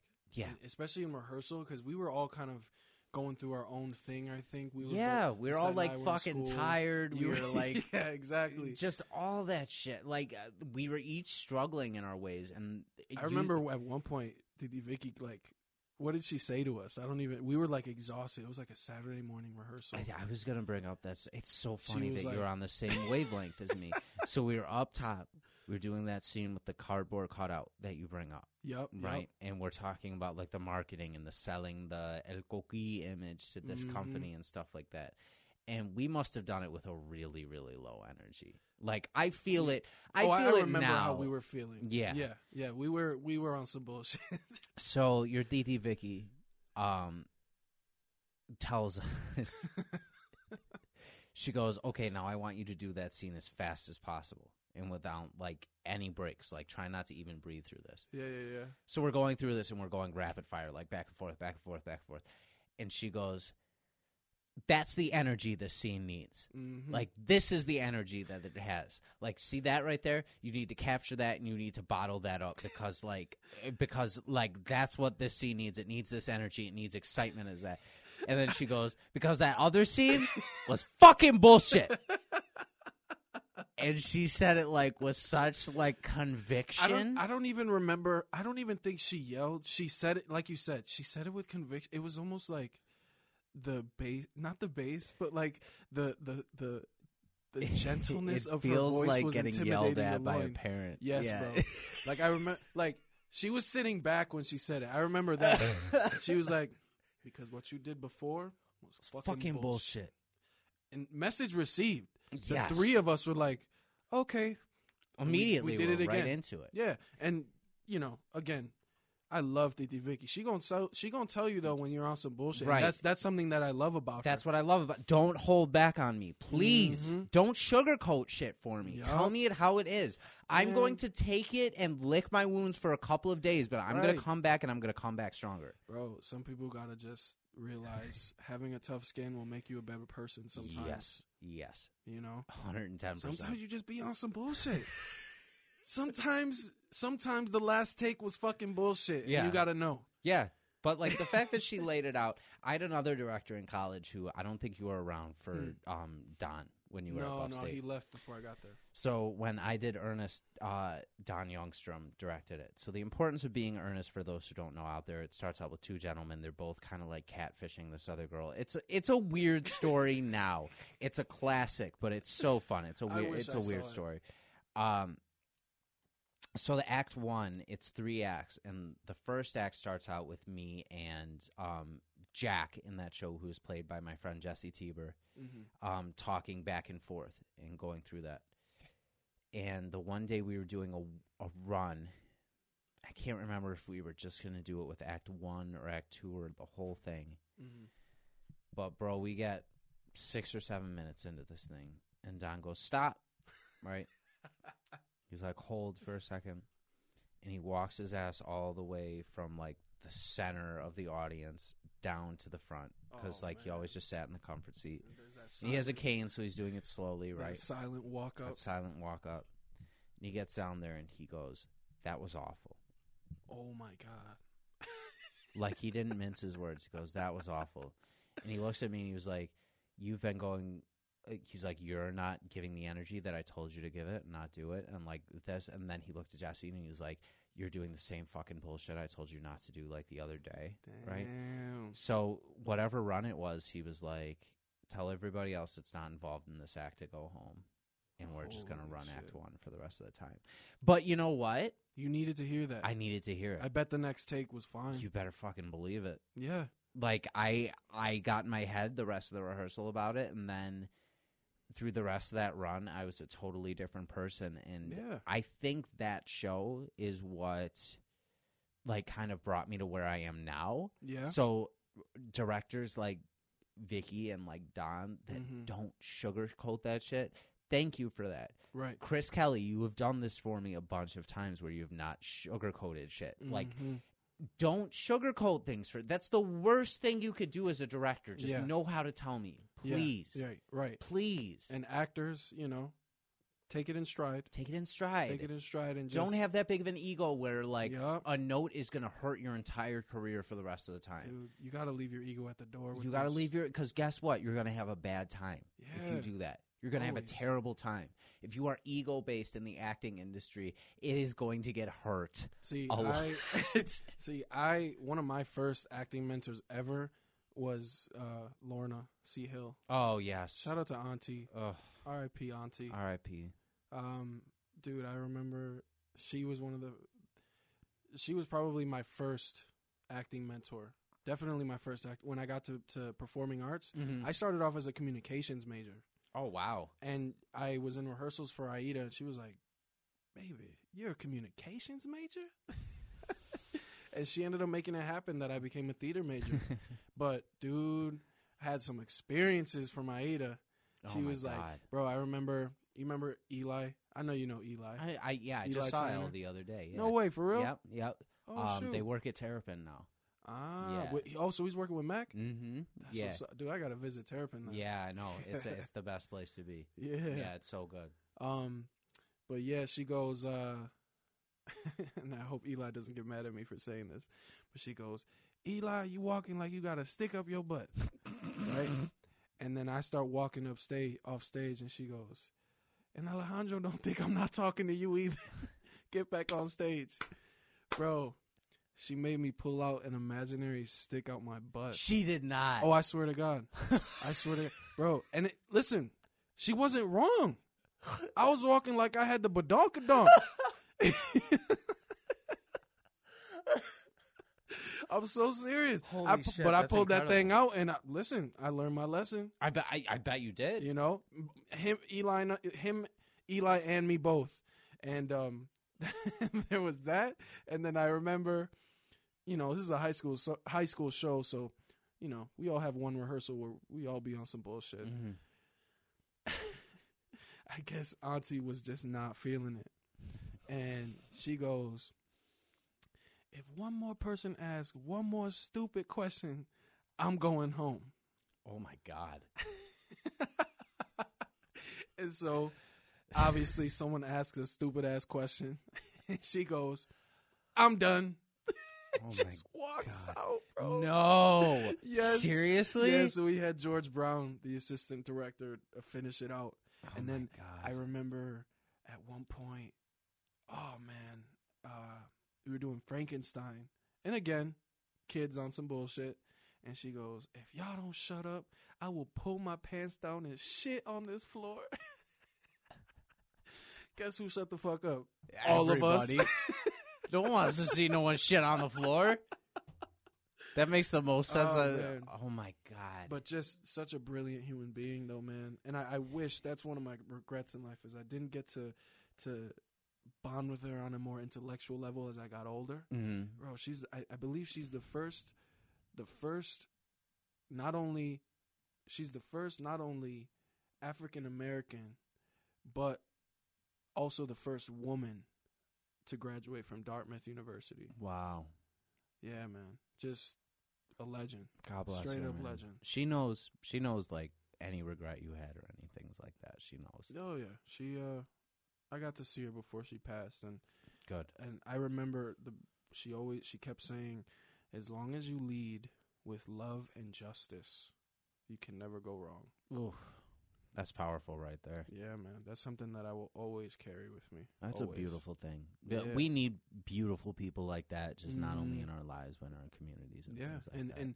and she's somebody that Titi Vicky considers to be a mentor. She Mhm. always tells me that whenever she's coming across a very hard decision, I don't even want to say artistically. I think just in life, she says she always sits back and she asks, "What would Lorna do?" Yeah. That's You a know? beautiful thing, and Yeah. if Vicky looks up to it, then it's somebody to be respected. Yeah, Like man. 100%. I feel like I'm a part of the Lorna C. Hill acting tree. Yeah, You know? 100%. That's a good thing, though. Yeah. Oh my Yeah. goodness, I'm proud of it. Yeah. Proud of it. God bless our theater mentors, man. Like, just amazing people that we need throughout our whole lives. Oh yeah. And, like, yeah, just theater in general has been a blessing. I can't wait to get back to it, dude. I really can't. Man, me neither. In the right ways. I know I'm going to be more selective about a lot of stuff. Same. That's one thing I've come to. I mentioned on another episode, but it was crazy with Koki going from one experience that paid the same amount as that to that experience which paid the same amount, and having them be two totally different experiences. Oh yeah, to go through because you remember what I was involved in, like, bro. I remember before everything. that, and it was a hard thing to go through. Yeah. It was a very, very hard thing to go through. I was there. I was in the trenches with you. I know you were, and you were like pushing me every step of the way. Which God bless you for that. Oh man, I got you. Yeah, I know, but we're gonna get back to theater, and we're gonna get back to, creating our own stuff too. Yeah, this community is going to be back and popping in no time. I know it is. Yeah. In the meantime, I don't know. Let's start writing, dude. Let's start we gotta do doing something. shit like that. Got to do something. This is our youth is still on the table. Yeah. Oh yeah, 100%. If anybody wants to, whoever wants to pick that up, let's go. Like, I'm More ready than right welcome now to. for that. So like, we've done so much time already, but I want to keep. I want to keep going. Let's dude. do it. Let's like, keep going. This is definitely on track to be our longest episode, and it's going to be. Oh yeah, but I couldn't my wine. I don't want to let you go without. Yeah, please refill your wine. Got you.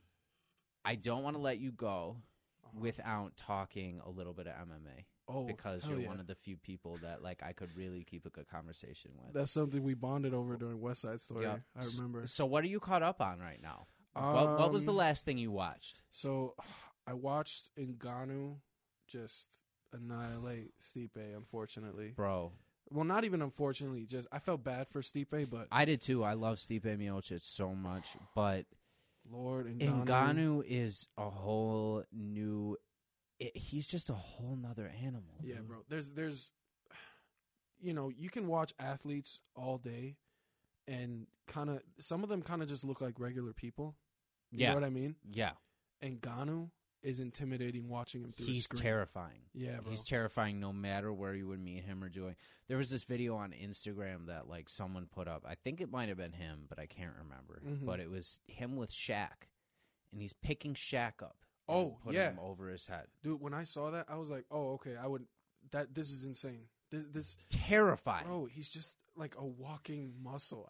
Mm-hmm. And it was weird going into that fight because Ngannou's the favorite going into it, right? Mm-hmm. And I'm thinking there's such stupidity on these betting lines right now because it was 2 years since the first time him and Stipe fought, right? Right.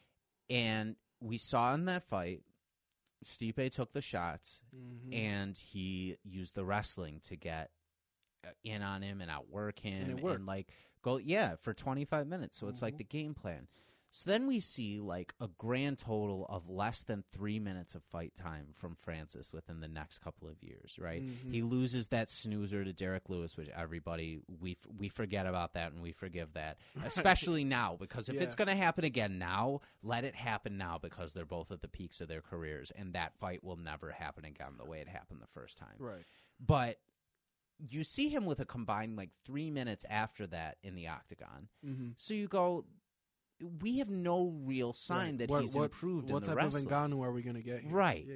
Like, there's no reason to believe Stipe's not going to outwork him. Bro, but when they got to the ground, I could not believe that. Son, the way he switched positioning. I said it so right quick. from that point. I said it's over. Yeah, literally. That's it. I remember because my brother, Rolando Bebo, I remember looking at him and being like, holy... It's over. That's how he's moving now? It's over. Yeah. Like, as soon as that happened, even DC said after that he was getting texts from people and they were like, it's over. Yeah. Like wrestling experts. Bro, because if you can't even get to the ground with him, you don't want to stand with this man. Yeah. Clear. Oh, man. Stipe almost had him, though. Yeah, he's got punching power. Yeah. He caught him off that, and that's what killed him, too, at the end of that fight. So at the end of that fight, Ngannou has him hurt. Stipe hits him off that back pedal like he's so good at doing. That's how he knocked out Fabricio Verdum and won the title, was off that back pedal. I never caught that fight. Dude, great. He's running and he hits him with a right hand off the back foot, like when he's back pedaling. Yeah. And Verdum just falls on his face. And that's it. Like, he's out. He's like totally out with that. Damn. So he hits him with, he has surprising power off the back pedal. But he hits Ngannou with that. And Ngannou wobbles a little bit, like he was hurt. Just a little bit. And Stipe sees that, and he was like, he got I too got a charge. cautious. Yep. And that fall, when Ngannou hit him and he fell, He was out, man. I was like, his knee might be fucked for the rest of his That's career. how bad it was. That's how bad like, it's a bad knockout when you have concerns of your knee ligaments. Yeah. You know? Yeah. Dude, and it's funny because I was he was on Flagrant 2, Andrew Schultz podcast. Yep. He had an interview, and he basically said that he baited Stipe into making that move. Mm-hmm. Like, not that he baited him, but that he saw that he kind of got tagged a little bit. He felt it. He saw Stipe charging. He saw an opening, yeah. And he took it. He's so smart. And, like, when you consider the relatively short amount of time that he's been out of Cameroon and, like, had that whole story and trying to get into Europe over and over again and coming to the United States and having, like, he's still, like, less than 10 years into MMA. That's just insane. It's insane. It Like, helps that who's you beating look him? like LeBron James plus another LeBron James. But it's He's the definition of what you would expect, like, a superhero villain to look like. He's just chiseled. or Like, a superhero, dog. yeah. Like, but it's so cool though that even, a guy with all the athletic blessings in the world still has to work his ass off and still has all of these obstacles that he has to overcome, including his own family doubts. He talked about that on the interview, how, like, you have to have a belief in yourself where even if no one else does, you can keep moving forward. Yep. But then also finding the difference between believing in yourself and not being arrogant and being able to learn. Yeah, because that's a crazy thing that Dana had said, especially after the first fight, because before the first fight that him and Stipe had, Francis went to France. Like, he disappeared? He had just knocked out Alistair Overeem, and instead of going right back to the gym and training for a heavyweight title fight, he's going to France and just, like, on vacation. And he fought, to give you an idea, because I know you're, like, you know a lot about it, but, like, you may not know certain timelines. Right. So he knocked out Alistair Overeem in December of I remember the that previous year, right? Yeah. Made his toes curl. And he fought Stipe in January.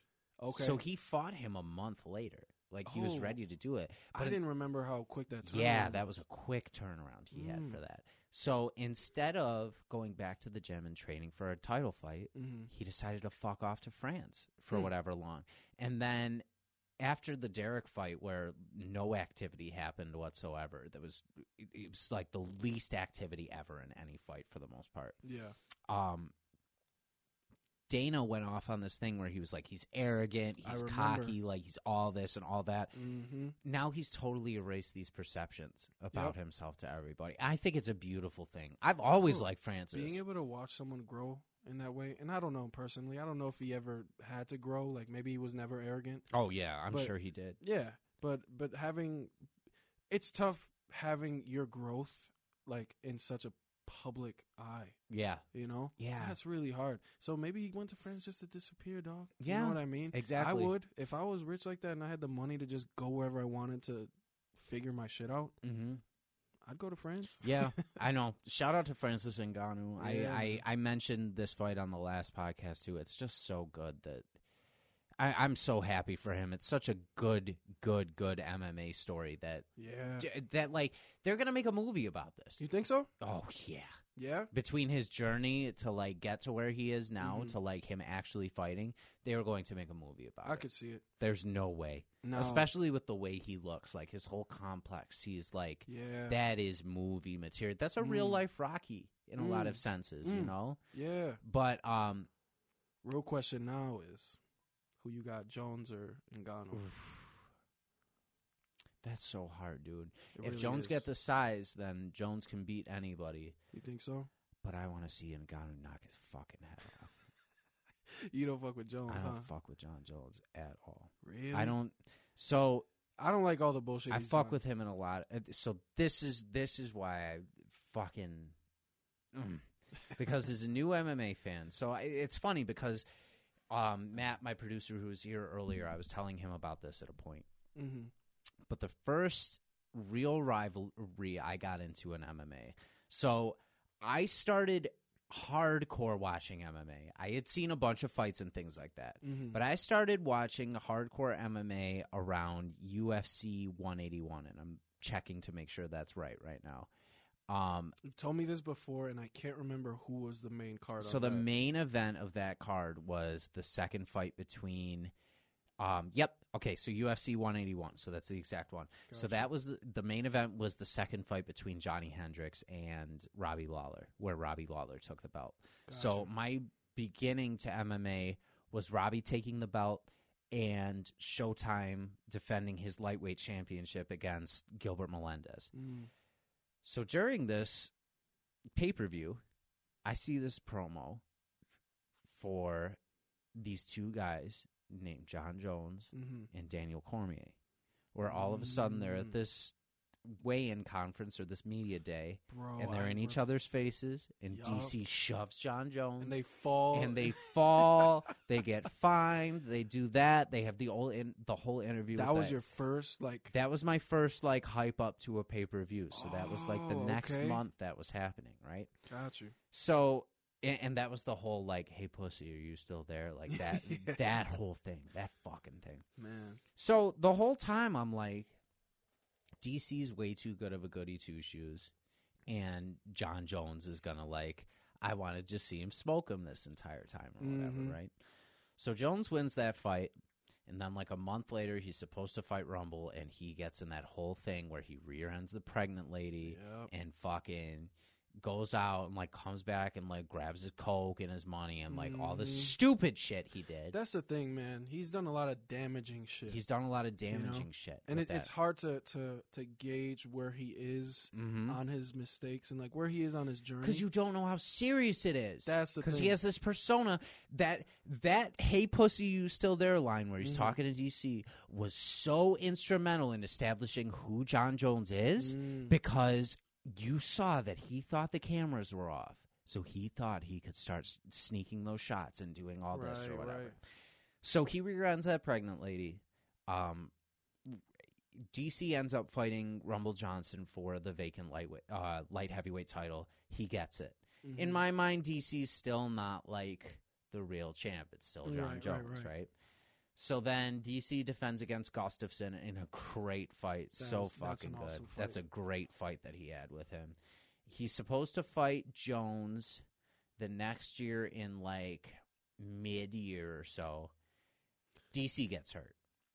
So DC pulls out of that fight. Oh, I forgot he got hurt, and then he fought Rumble, right? No, Jones fought OSP at that point. So that's what happened. Okay. So Jones fought OSP, and like washed him. Like OSP's a great fighter, but like John Jones is John Jones. Like you're not they were gonna, just like similarly. They have a similar athletic. Yeah, profile, right? and Jones was training for powerlifting that whole time, so he's not training for like fighting. So like that was why it was a slow fight for a lot of people. Wasn't he coming fresh off a suspension? Yeah, so Okay, that was his now first I fight remember. after suspension, Okay. right? Yep. So then you lead into UFC 200. Originally, Conor McGregor versus Nate Diaz is supposed to be the main event in their second fight, and then Conor has that whole Iceland thing where he can't make the press conference and blah, blah, blah. Yep. So then, new main event is John Jones, Daniel Cormier 2, And this which is, is supposed to be that's the fight. yeah. For UFC 200, where you're doing the next like 100th landmark event, that's the fight you should be making. That was a July fight, right? Yes, I that's the remember international fight week fights. Like that's the big one that you're doing. I remember. So 2 days before this, and forgive me because I get fucking mad every time I talk about I've seen this. the footage. I've seen the footage. 2 or 3 days before this fight, Jones tests positive. Man. And he said it was for a sex pill. I don't know what it was for. It's so hard for me to take it as credible all the time when nobody else is getting fucking popped for this. But not even that, when you've done so much dumb shit before. That's the other thing with it. So DC loses a fight and has to fight Anderson Silva. Wrestles him the whole time, which like people gave him shit for. You're fought somebody fighting on a day's Anderson notice. Silva on 2 days' notice. Right. 2 days' notice. Which, yeah, I you're mean, going to wrestle him. Anderson Silva's a beast in jiu-jitsu anyways, isn't he? Right, yeah. So, Right, so it's not like you're being at the ground is going to disadvantage DC him. talks about all the time how he ate a body shot in that 3rd round and he had to wrestle him because it hurt so bad. He said he caught really? him like that. It was that bad of a shot that he hit him. Wow. And DC's a thick boy. Yeah, he is. And at this point, and like I hate myself for saying this, at this point I still don't like DC. I still don't like him. I'm getting sympathy for him for this point. But I still don't like him. So flash forward, we're at UFC 210. He's now defending it against Rumble. So DC's still the champ. He defends it against Rumble or whatever. Gets that done. UFC 214 or 215. I think it's 215. They were going this. I'm gonna say it with confidence and hope that I'm right. There you go. So DC fights Jones for the 2nd time finally. Jones head kicks him. Knocks him out in the 3rd round. Yep. Definitive. That's knockout. it. Yep. That's it. Like, you did it. You're done. Right? DC crying at that post-fight interview is when I first started to realize, holy shit, he's human, and I've been shitting on him this whole time. Oh, you used to shit on DC. I used to shit on him so much. Oh, really? I used to call him boring. I used to call him this fake champion. I used to, like, this is all stuff now that I'm saying with, like, I feel a huge knot in the pit of my stomach when I talk about it because I appreciate how good DC is now. See, the moment I started liking DC was when I saw the footage of Dana. Yeah, telling him, and he stomps on the floor, and he's like, can I sign anything? Yeah, can I sign a waiver? I'll fight him anyways. He wanted to take, he's just such a pure fighter. He's a pure person and a pure That's fighter. when I started liking him. When he was like, I'll take John Jones, even if he's on PEDs. He's so good. He's so good. And now he's a hell of a commentator. Yes, he's so good now. I love listening to his commentary. Yeah, I don't like listening to UFC otherwise, honestly. Bro. Him and Rogan is just a perfect he's tandem. So pure. Yeah. He's who's pure. Who's the third guy's name? John Anik. John Anik is amazing. Yeah. Shout out to John Anik. He's worked for everything he's gotten. Oh, yeah. So, going back to this UFC 214 or 215, I'm calling it 215 for the confidence sake. 215, Jones knocks out DC. Mm-hmm. And then 2 days later, he motherfucking tests positive again. Mm-hmm. And you could call it picograms. You could call it pulsating. You could call it whatever the fuck you want. Why is there never been another case of this happening? This is wild, man. Why is there never been another case of this happening? Right. And then and guys you're like considered the GOAT, man. But think of it this way too. Josh Barnett, Tom Lawler, and Frank Mir. These are 3 people I can think of off the top of my head who have been caught, quote unquote, tested positive for a supplement and then have proved that it wasn't their fault that they took it and have had to accept these fucking 3 or 4 year suspensions where they can't do anything and like their income is gone. That's one thing that I don't like about the UFC is that you see John Jones, you see Conor, who's done a lot of dumb shit. He's done a lot of dumb shit. And that Brooklyn incident, I would have punished him way more for that. Yeah, exactly. And I think Dana just leads with profit, man. Yeah. At the end of the day, that's what he does, and it sucks. It's hard. It sucks because if you're a principled person, you disagree with it. Mm-hmm. I get it. Like, you're trying to make as much money as possible. It's a free market. It's a capitalist ideal. Yeah. But it just sucks, man, because you got a lot of good fighters that this is a living for them, but they're not making nearly enough. Your mid-carders. Sometimes mid-carders are making like a different like amount than like barely enough to recoup they're not getting after pay-per-view the points. training camp and all that. Yeah, you got to pay your trainers, got to pay everybody involved, your nutritionists, everything like that. So like my thing is, John Jones, you are the GOAT right now. Mm-hmm. You are the greatest martial artist of all time. You tested positive too many times. Too many times for my comfort. This is happening to nobody else. Right. Nobody else. If it were happening all the time, people have got suspended for years based on things that you've gotten away with. Mm-hmm. So if you're jumping to light heavyweight or to heavyweight, take it seriously. Right. Because if you go in and you finish Francis, you're the GOAT. That's it. Let me ask you this, though, because since he's tested positive, he's had a few really good... Like, that Gustafsson second fight, bro, when he broke him down with that one kick... You got to remember with that fight, too, he tested positive again before that fight, and they moved the whole fucking thing to California. Right. So, like, what's going on? And then he didn't look great against...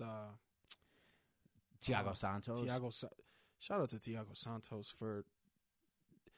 in my opinion, it was a really close fight. I didn't know who won that fight going into it. Me neither. And Thiago Santos did that shit on one knee. Yeah. Because his knee was a noodle. Shot. Yeah. Shot. Nobody else would have been able to do that. He was still throwing kicks, too, man. That was impressive to me. But nothing else that night, too, was going to top Masvidal knocking out Ben Askren in 5 seconds. Bro. Speaking of Masvidal, do you think he's going to beat Usman? No. No? Think Usman's gonna stomp his foot to. So that's the thing people say with him, right? Yeah, I'm making fun. No, I know, and like it's good to do that with that, and that's. I'm gonna ask you some predictions at some point, and this was one of the ones I was gonna get to. So I'm glad we're talking about this now because I did want to talk about it in full extent. So. Let me start this out by saying I have nothing against Jorge Masvidal. Okay. I love the dude. Mm-hmm. I think his resurgence is just the most fantastic thing because people didn't appreciate him enough. Yep. When I was coming into this, one of the first things I remember was Cowboy being on a tear at welterweight and him coming in and knocking Cowboy out in the second round and not even making it look close. Maybe it's I haven't like brutal. A highlight reel. You got to watch it. I'll make sure I send you my Fight Pass information. You got to start watching a lot of this stuff. Hell yeah. So he's a beast. So he goes from that. From what I remember, this is just my timeline of this. He goes from that to losing a split decision to Damian Maia, which was a theme that he talks about in his resurgence and his rebirth, to losing a great fight against Stephen Wonderboy Thompson, which Stephen Thompson is a hard fight for any man alive. That karate stance is wild. That tall is. That's that's Kamaru Usman's hardest fight in my opinion. You think? Oh yeah, because Usman his IQ is amazing for the wrestling and things like that. Right. Kickboxing, I don't think he stands with Wonderboy unless he gets a good shot because Wonderboy is so smart. Yeah. It's that fight IQ. Right. And I think he's got that for that stand-up level. If Kamaru gets him to the ground, totally different story. Yeah, that's the thing with Wonderboy. His ground game is damn near non-existent. Yeah, right? Exactly. So Usman, so Masvidal fights those two, right? Mm-hmm. Switches, goes on that reality show, gets his whole career resurgence, comes back, starches Darren Till in something nobody ever thought was going to happen. I love that fight too. Knocks Askren out in 5 seconds. 5 seconds, man. And you gotta remember at this point too, and I know you know this, but Askren's 19-0 going into this fight. Askren was like, for a lot of people, they considered Askren like the welterweight GOAT outside of the UFC. Yeah, and the contender against Khabib. Yes, just somebody who could beat him at least as a wrestler. Yep. Yeah, goes out, ends all that hype in 5 seconds. Bro, really 3 seconds. If you look at that knockout. Because he was out by the time the knee connected. Yes. Like, he's gone. Like, he's out. That's it. I can't even imagine going through something like that. Yes. So then we move from that to the Nate Diaz fight, which I was just watching today. That was a fun fight. That was a really fun fight. Masvidal pieced him up. Yeah, pieced him up. And I don't understand why, because they were talking about that rematch for a while. Oh, really? I don't think that rematch needed to happen either. No, because I think it was set up on a whole gimmick to begin with. I think it was on a gimmick to begin with, and, he beat him 3 rounds to nothing. Yeah, bro. He dominated Diaz. He dominated it. That was it. So he goes through all that. Meanwhile, Kamaru Usman is destroying everybody. Yeah, everybody. Robert Covington. That was fun watching including him. Colby. Yeah, fucking Robert Covington. That's a basketball player. That's why Colby. Blending your two different genres. No, so you're right. So that Covington fight, which was one of my favorite fights that I've ever seen, right? Broke his jaw and shit. But like his resume going into this is like he gets Sean Strickland in Buffalo, then he gets Shaman Moraes where he knocks him out, then he gets Emil Weber Meek, which a lot of it was exposed, and people thought that was going to be a point with Usman where he was going to be exposed and he was going to be like, a lot of people would have ideas on how to beat him. Then he fights Damian Maia, and Damian Maia, he washes him. Really? Even though there was a weird point in the first round where Damian had an amazing position, and you know him, he's a submission expert. I was just going to say, exactly. He had a good position, and the ref broke them up. Which I was very weird about because it was very early. It was very early to break them up with that. But he gets that, right? Regardless, he gets that. Then he gets the RDA fight, right? Woodley is supposed to fight Covington at the time because Covington is the interim champ. Going at each other and they're going at each other and all that good stuff. Fights Darren Till in the interim. Talks so much shit to Usman when their fight is lined up about how he's not going to take him down, and this like is Woodley we're talking about. Woodley, yeah, Bro, Woodley is Usman saying this to Usman. Woodley look Whopped him. Washed. Like, Whopped him. He made Woodley look like he didn't want to fight anymore. He walked. One of my favorite MMA images is Usman. Like he has this strut about him when he walks away from people that he knows he's beaten. Where his head is just up, his shoulders are up in this. So there's one specific image of him doing that and the ref by Woodley.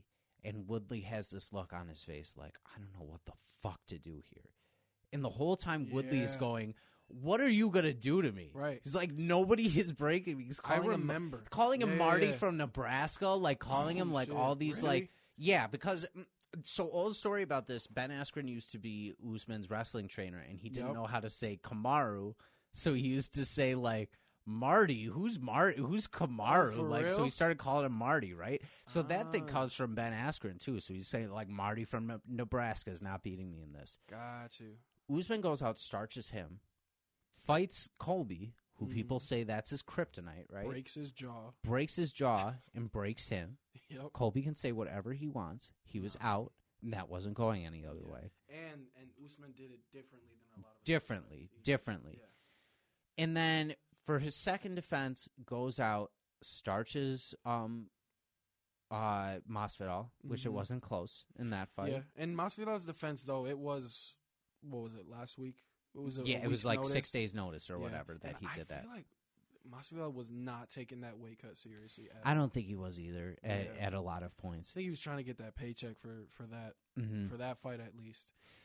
But he knew Dana didn't really have anybody to replace. No, he didn't. Yeah. There was nobody. He was in trouble with that. Mm-hmm. But then in the interim too, Usman knocks out Gilbert Burns, who is his former training partner and somebody that like. Oh, I didn't know he had to go with. Yep. Yeah, they both trained under Henry Hooft, so they like they're like from the same camp, right? So Usman, in the meantime too, and this may change your perspective too. So in preparation for both fights with Burns, he started training at Team Elevation, which is where Trevor Whitman is, who is the coach to Justin Gaethje.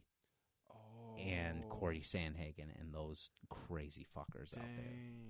Okay. So, with that long-winded explanation with that, I don't think that Masvidal has shown enough improvement to where his style is going to be a threat for Kamaru. That makes sense. I think that Kamaru keeps evolving. I think there's a reason that he called Masvidal out for this fight specifically. Yeah. I think he sees a lot more. I think he knows he can finish him in this fight, which I think that's possible. That doesn't say that I count Masvidal out. Yeah. I will never count him out of a fight. I wanted to ask you, like, how much better at least? Because you're saying much better. Yeah? I think he comes in much better. I think he's going to have much more preparation for the wrestling defense and things like that. Because his wrestling, he doesn't have great wrestling, but he has good wrestling defense. Yes. Least, right? But there's, yes, absolutely. But you think of, it's so hard to say about Nate Diaz, too, because I love Nate Diaz. But, like, he beat Nate Diaz. Right. Nate Diaz, like before Conor, he's not beating a lot of dudes either. Mm-hmm. Like he's had one title opportunity and he got thrown around the entire time. Who was it against? Benson Henderson back in the day. Shit. So Benson Henderson worked him. Yeah. Like took it to Nate Diaz. He was the champ at Bellator for a while, right? That was Henderson. WC. Okay. He's champ at. So, Gotcha. so you're right train of thought. Just wrong organization with that. So he beat. So like, that's my thing with Nate. Is the biggest thing he's done in his career is submitting Conor on 10 days' notice, and that's going to create legitimacy forever. Yep. For you. He got a lot of paychecks with Conor based on the storyline. Yes. You know, and like the whole thing of him calling him out at the end of the Michael Johnson fight, the water bottle. I remember that. I remember all that shit. Yeah. So like the BMF belt was a great thing and it was a cool thing, but I don't know. I still just don't know how much legitimacy outworking Nate Diaz for 3 rounds really gets you. I agree. I think if you look at Diaz's record, man, he's had what, like 16 losses? Yeah. Something like that, and like it's 20 something crazy. Ws. Like 10 or 11 he's up to at this point. At so least. he's a fighter. That's what he is. You know what I mean? Yeah. You know, he's not necessarily one of the best. You know, it's kind of like you look at Cowboy, who I think is probably a little bit better of a fighter, but he's never won inside the top 5, right? No, he never has. Yep. So it's just kind of like you kind of fall into place in that sense. Yeah. You know? It's hard to see that with like the levels of people like that. Right. So speaking of like things that like make me mad and different MMA qualms I have right now. Yeah. So I don't know if you watched One Championship the other day. No, at but all. I think I know where you're going with Okay, this. cool. So let me backtrack to the UFC real quick. You saw the Aljamain Sterling and Petr Yan fight. Yep. So where did you, before the knee, where did you think that fight was? And where did you think that was going? I want to say Jan was winning. Yeah, I thought so too. Yeah. So one judge had it up 2-1 for Sterling. Mm-hmm. The other two had it, I think, 2-1 to Jan. So it was a close fight then. So it's a close fight, and Jan is starting to run away with it. Right. That's one thing I can say going into that 4th round is he had more gas in the tank than Aljo does. That's why that shit was so unexplainable, right, though. Right. So he throws a knee to a grounded opponent, which grounded opponent is considered 1 knee down. You are grounded. And he didn't throw it as like an accidental throw. It looked purposeful. It looked purposeful, and it looked like he knew exactly what he was doing with that shit. It was in Ray Longo, who's Aljamain Sterling's coach. His words were it was execution style, which it was execution style. Both knees on the head. Yeah, bro. Throws the knee, right? Next step was curb stomping. Right, exactly. It looked like a Mortal Kombat finisher, right? Yeah. So knees to a grounded opponent are illegal in the UFC. So you have like no tolerance on that. So Aljo wins by DQ and gets the belt with that. So my main thing that I've heard through this is either allow knees to a grounded opponent or don't. Or, like, keep it like that. There's no in-between with that. Like, don't make it this weird rule where it's, like, one hand on the ground and doing all this and doing all that and, like, things like that. I don't know. Yeah, I know. So, but that brings me to the other point, too. Yeah. So, One Championship happens the other day. And 2 weird, really, really, really weird things happen during this card. So, first, Eddie Alvarez, still the underground king, in my opinion. Yep. Like, he is the underground king. He is just an amazing fighter, an amazing human being. He is taking it to Yuri Lapagas, who's this guy he's fighting. Taking it to him, gets the takedown, has him down on the ground. Pinned against the cage. Okay, so you saw parts of this, too. Yeah. So starts throwing these shots, gets warned that not to throw shots to the back of the head, right? You can hear it. You could hear it from the guy. He's telling him, don't throw the shots to the head, right? So Yuri Lapagas has nothing for him at this point. He has nothing. Yeah. So Eddie's hitting him, and then Yuri gives him the back of his head, and Alvarez hits it, and they pause the fight. That's where you land on this. I'm Eddie curious. ends up getting called for a DQ in this fight. Right. Where not only do I not think personally that he was doing anything illegal, but the opponent is giving him the back of his head. So that's what I wanted to ask you was where you just generally where you landed on it. Because it clearly didn't look like Alvarez knew that he was hitting the back of his head. Yeah. A couple of times he didn't. He still landed on the ears. No, he didn't. He didn't. Yeah. But I love that you mentioned that he gave his head to him. He gave him the Like back of his he head. he had his ear tucked in, you know? That Which like, it's like I don't know. Like, is that a defense? Would you consider that a defense mechanism? It's not. Like, Put or is your it just hands up taking over your head. advantage? Put your hands up Right. over It's your a head. loophole at the end of the day. It's a loophole at the end Yeah. of the day. Like, you had no defense you gave. That's the number one in any gym you go to or that you talk to has the same ideal. They'll tell you the first thing off, just don't give them the back of your head. Right. Like, don't give them that to begin with. Like, No, you should always be like... That makes sense. Yeah. So, Eddie, like... And, like, I feel fucking gutted for the dude. Yeah. I feel gutted for the dude. A lot of shit has happened within his career. Oh where my he's God. just- Because yeah. he gets the lightweight title, which was such a huge thing in the UFC. He gets it from RDA, and I'll never forget watching that card and how hype I was for him Yeah. that he's getting that, right? Gets Starched. washed by Conor. Just Starched. Absolutely. Starched. I don't know what was going on with him during that fight, but Yeah, that was man. not Eddie Alvarez. Yeah, he just looks shook. He wasn't there. Yeah. He wasn't there for that fight. Gets that no contest against Dustin for the first time they fought. Yep. Then fights Gaethje in an absolute war. Oh, I remember that bloody fight. Great fight. Yeah. Great. A huge hematoma on the side of Justin Gaethje's mouth by the time that's done. Like, this crazy swelling. Like, didn't look like... Went through a fucking war for that fight. Fights Dustin again. Dustin beats him. No shame in losing to Dustin Poirier. We've learned that at this point. Right. There's no shame at all in losing to that man. Leaves, goes to one championship, right? Gets absolutely worked in his first fight. Gets knocked out really bad. Who was he fighting?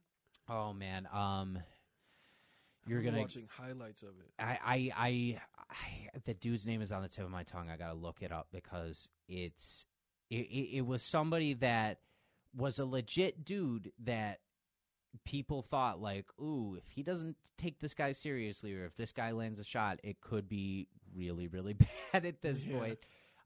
It is hold on. Timothy Nasiukin. Yeah. Okay. Yeah. Who's legit in one. He's so legit. He no shame in losing to him whatsoever. Right? Then comes back for this lightweight tournament, right? Beats Edward Fuliang, then has to withdraw from the tournament he's doing because he's injured.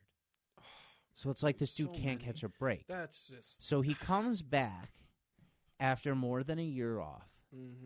He gets in this fight that he's clearly winning, and he gets DQ'd with this. That's unfortunate. Gutted. Just Gutted for him for something that shouldn't have been called. But then we get to Adriano Moraes in the main event, the mixed martial arts main event for that. Okay. Who I don't know if you know was fighting Demetrius Johnson, Mighty Mouse. Oh, really? So he's fighting. So he's fighting him in this, right? Oh man, I wish I caught that. So the other day they have this fight, and Moraes is legit. Okay, Yeah. he's 18 or 19-3 going into this fight. Has lost 3 fights in his career, all of them by split decision. All of them by split. So that means every fight he's had, It's at at least been close.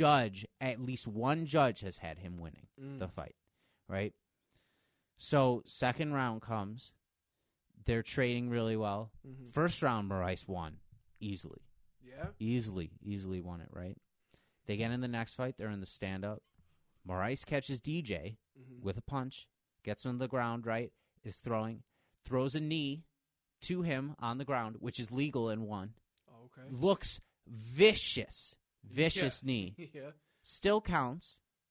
Moraes wins. That's the end. First time DJ has been finished in his entire career. And it's a way in which It couldn't through, have happened. and it's if he was in through a UFC. knee that wouldn't have happened if it was through the UFC. Huh. But also, so here's the thing that makes me curious about this thing too, and I don't like doubting Aljamain Sterling because I like believing whatever he says, but DJ got up after that and was fine. Okay.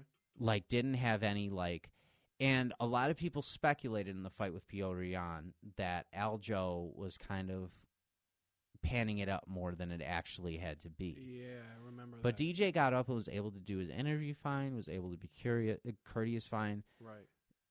So it's like, where's the line Mm. at this point with these knees? Do we allow them? Do we not allow them? What do we do? I feel like there needs to be some type of scientific research Mm-hmm. to show the physiological dangers of kneeing someone when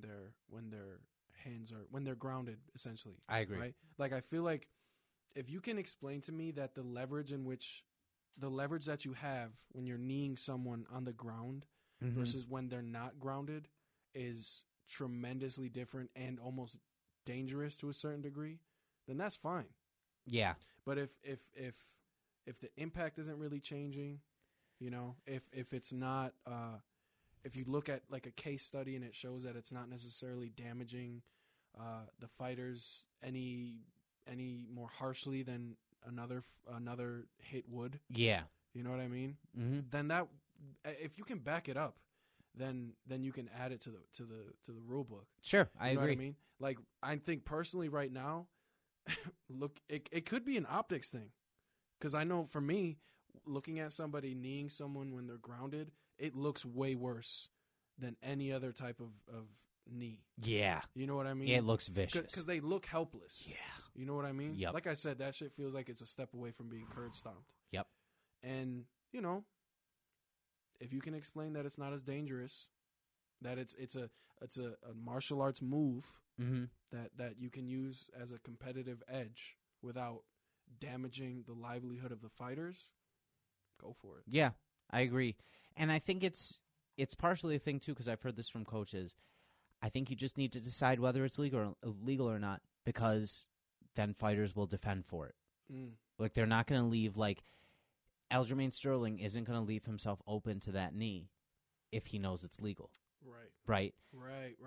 A Mighty Mouse, I'm sure he wanted to defend, maybe Mhm. because of the rule set. He's not thinking He's about, not used to it, maybe. yeah, like not thinking about the repercussions or doing things like that. Mm. But it's legal, and he knows it's legal, Right. so he can walk away from things like that. Right, exactly. But like, make a decision. Mm-hmm. Make a decision with that. And also, I'm very firmly on the stance that any judge or ref at this point needs to take at least one martial arts class or course. You got to know what you're overseeing. Yeah, because I feel like a broken record, but I feel so bad for Eddie Alvarez because he got robbed of that win. Yeah.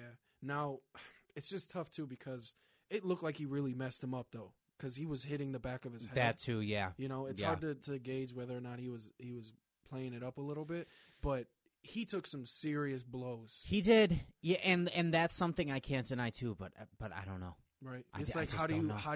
you continue the fight? Yeah, I know exactly. All right.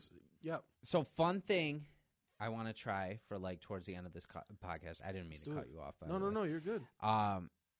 So I've been trying to do like game style things for Hell like yeah. different people or I things was like hoping. that. But I just want your take on certain things with this. So there's Gotcha. no right answer, no wrong answer.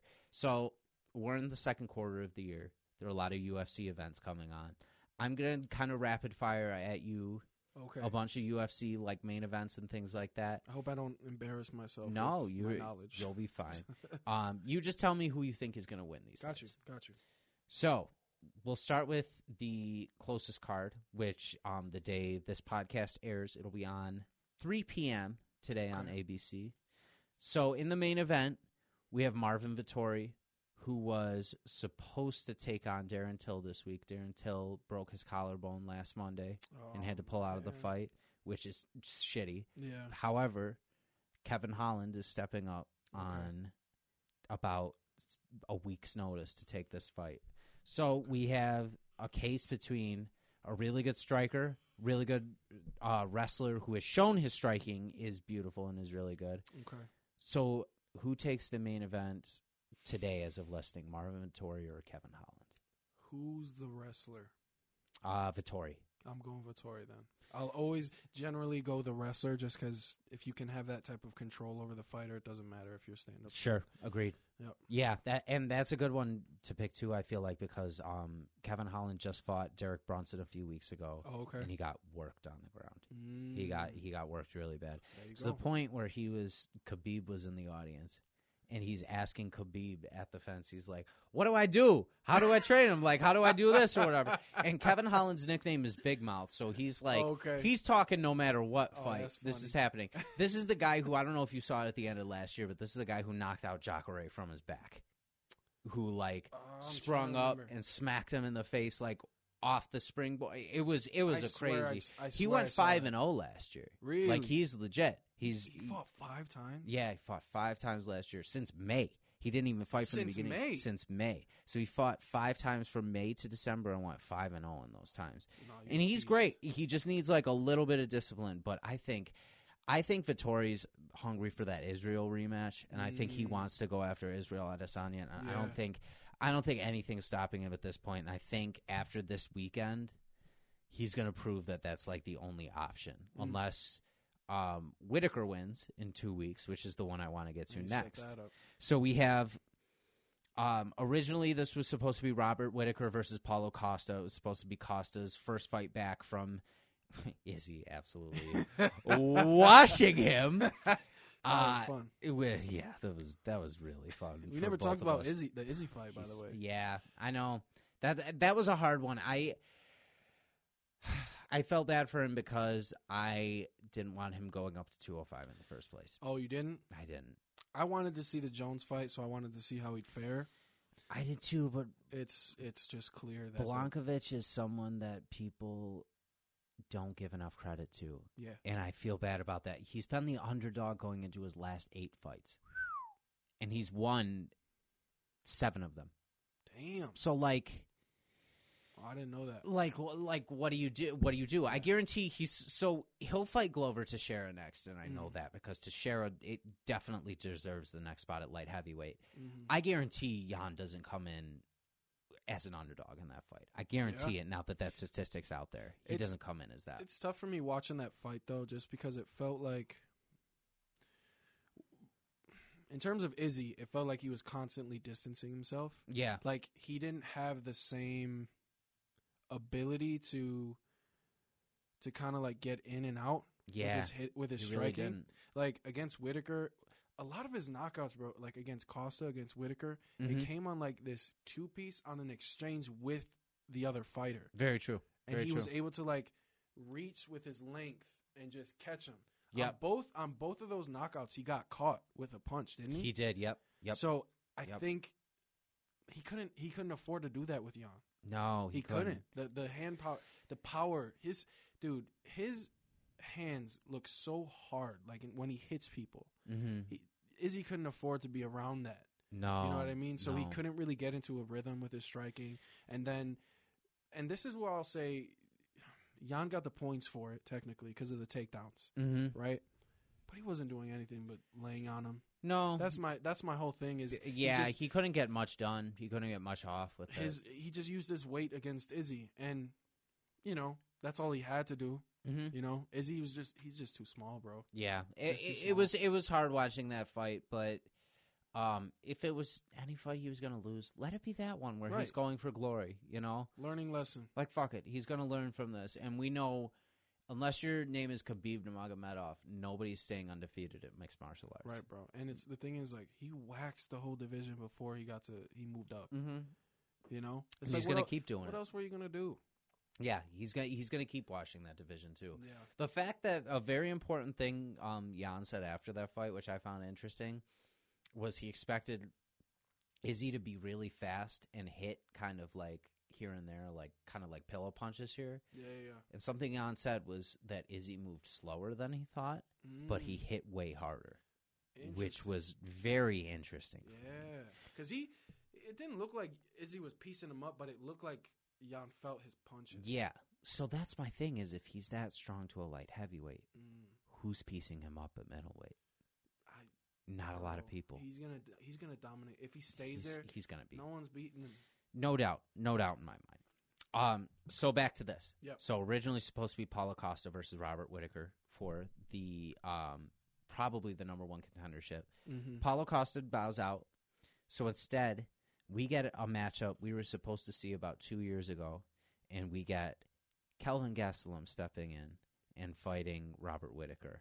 In a fight that was supposed to be the main event of a UFC pay-per-view about 2 years ago, where Izzy and Anderson Silva ended up being the main event for that one. Okay. So who do you take in that one? Are you taking the Aussie Robert Whittaker, or are you taking the Mexicano blood and guts Kelvin Gastelum? I think I'm taking the Aussie, man. Ooh. I love watching Whittaker. Mm-hmm. If he doesn't get hurt before the fight happens, I like Whittaker. You know, I think Izzy beat his ass, but before that, Whittaker it still is a beast. But I think it's bringing out a new level in him too after that loss.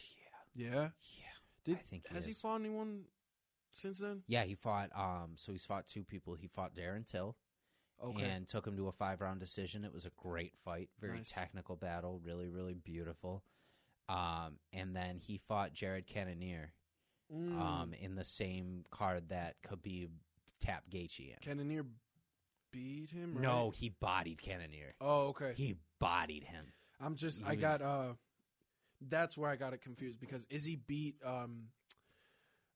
Paulo Costa, and then in the post conference he called out Cannonier. Yeah, because he didn't want to fight Whittaker again. But yeah, because it didn't make sense at that point because Whittaker only had one fight since then under his belt. But now Whittaker beats who's he fighting against? Gastelum. Yeah, I think that happens, and I think we get the Izzy rematch. Yeah, Gastelum. I don't think I want to see fight Izzy again. I want to see the Robert Whittaker that I've seen show up to the past couple of fights show up to a fight with Israel Adesanya because I don't think it was the same person showing up that night. I agree. Whittaker has this quick twitch about him that's just disgusting. I did not see that against Izzy. So good. Yeah. Okay, so we talked about. So what's your official prediction for Usman Masvidal? Because we talked about this a little bit. My heart wants to say Masvidal. But my toes want to say Usman. Usman's just the smart choice to make in that. Yeah, I feel like he's going to be the favorite. I'm just going to root for Masvidal just because he's the underdog. And yeah, that's the way to do it. Yeah, I tend to root for the underdog in any sports event. So, Word. But so we go to that night, and that's a pay-per-view that has 3 title fights on it. Going to be the first time back in front of a crowd, which is amazing. Like we're going to be back in Florida for that. Yeah. So the co-main event of that one is another 5-round title fight. And it is at straw weight in the women's division. And it features the champ, Weili Zhang, taking on Thug Rose Namajunas for that title fight. How do you think that shit goes down? Bro, that's such a tough fight to call, man. I love Thug Rose. Thug Rose! Bro, I love the fact that she's married to a legendary UFC fighter. Pat Barry. It's like her coach. Mm-hmm. But Weili is... Bro. Weili is scary to watch. She's terrifying. Who did she fight recently? The last fight she had was Joanna, and that was like one of the best title fights I've ever seen. And Joanna's forehead was like... That hematoma. Looked like crimson chin level. Yeah, it was rough. It was rough, dude. Yeah, I think my heart wants to say Thug Rose. Weili, she just feels like a cold-blooded killer, son. That's my thing is I feel like she's an assassin. Yeah, Thug Rose, like we got to think like a year ago, wasn't even sure if she wanted to keep fighting. Mm-hmm. You know what I mean? Yeah. I'll go Weili. Yeah, I'm going Zhang Weili in this fight, but it's not for a lack of loving Thug Rose or anything like that. No. I just think if Weili's skills are all at the point that she's supposed to be highlighted at, Right. I think she beats anybody. What are their physical like attributes? Height, weight. Height, weight. So Whaley she has a height of 5'4", and it's straw weight, so we'll call it 115 that she weighs in at on a normal day. And then we have Thug Rose, who is 5'5", so they're right around. I don't know what their reaches are compared to each other. That can make a big difference. But they're both well-rounded fighters. Yeah, They're both experienced. They're both beasts, man. that's hard to call. All right, so the other title fight we've got on this card is another good one. Mm-hmm. So we have the Bullet Valentina Shevchenko at flyweight taking on Jessica Andrade, who was a tear at strawweight. Had some good fights at bantamweight. I believe is the most prolific finisher in the women's division. I want to say I've seen Jessica Andrade fight before. The other woman, I'm not. So too she familiar took Andrade is the one who took the title from Thug Rose. So she took that one from Thug Rose. Okay. And she's fought everybody in that division for the most part. Okay. Valentina used to be in the bantamweight division at 135, had two very, very close fights with Amanda, like very close ones, and has just taken the flyweight division and run with it. Okay. Through the whole thing. I'm gonna go.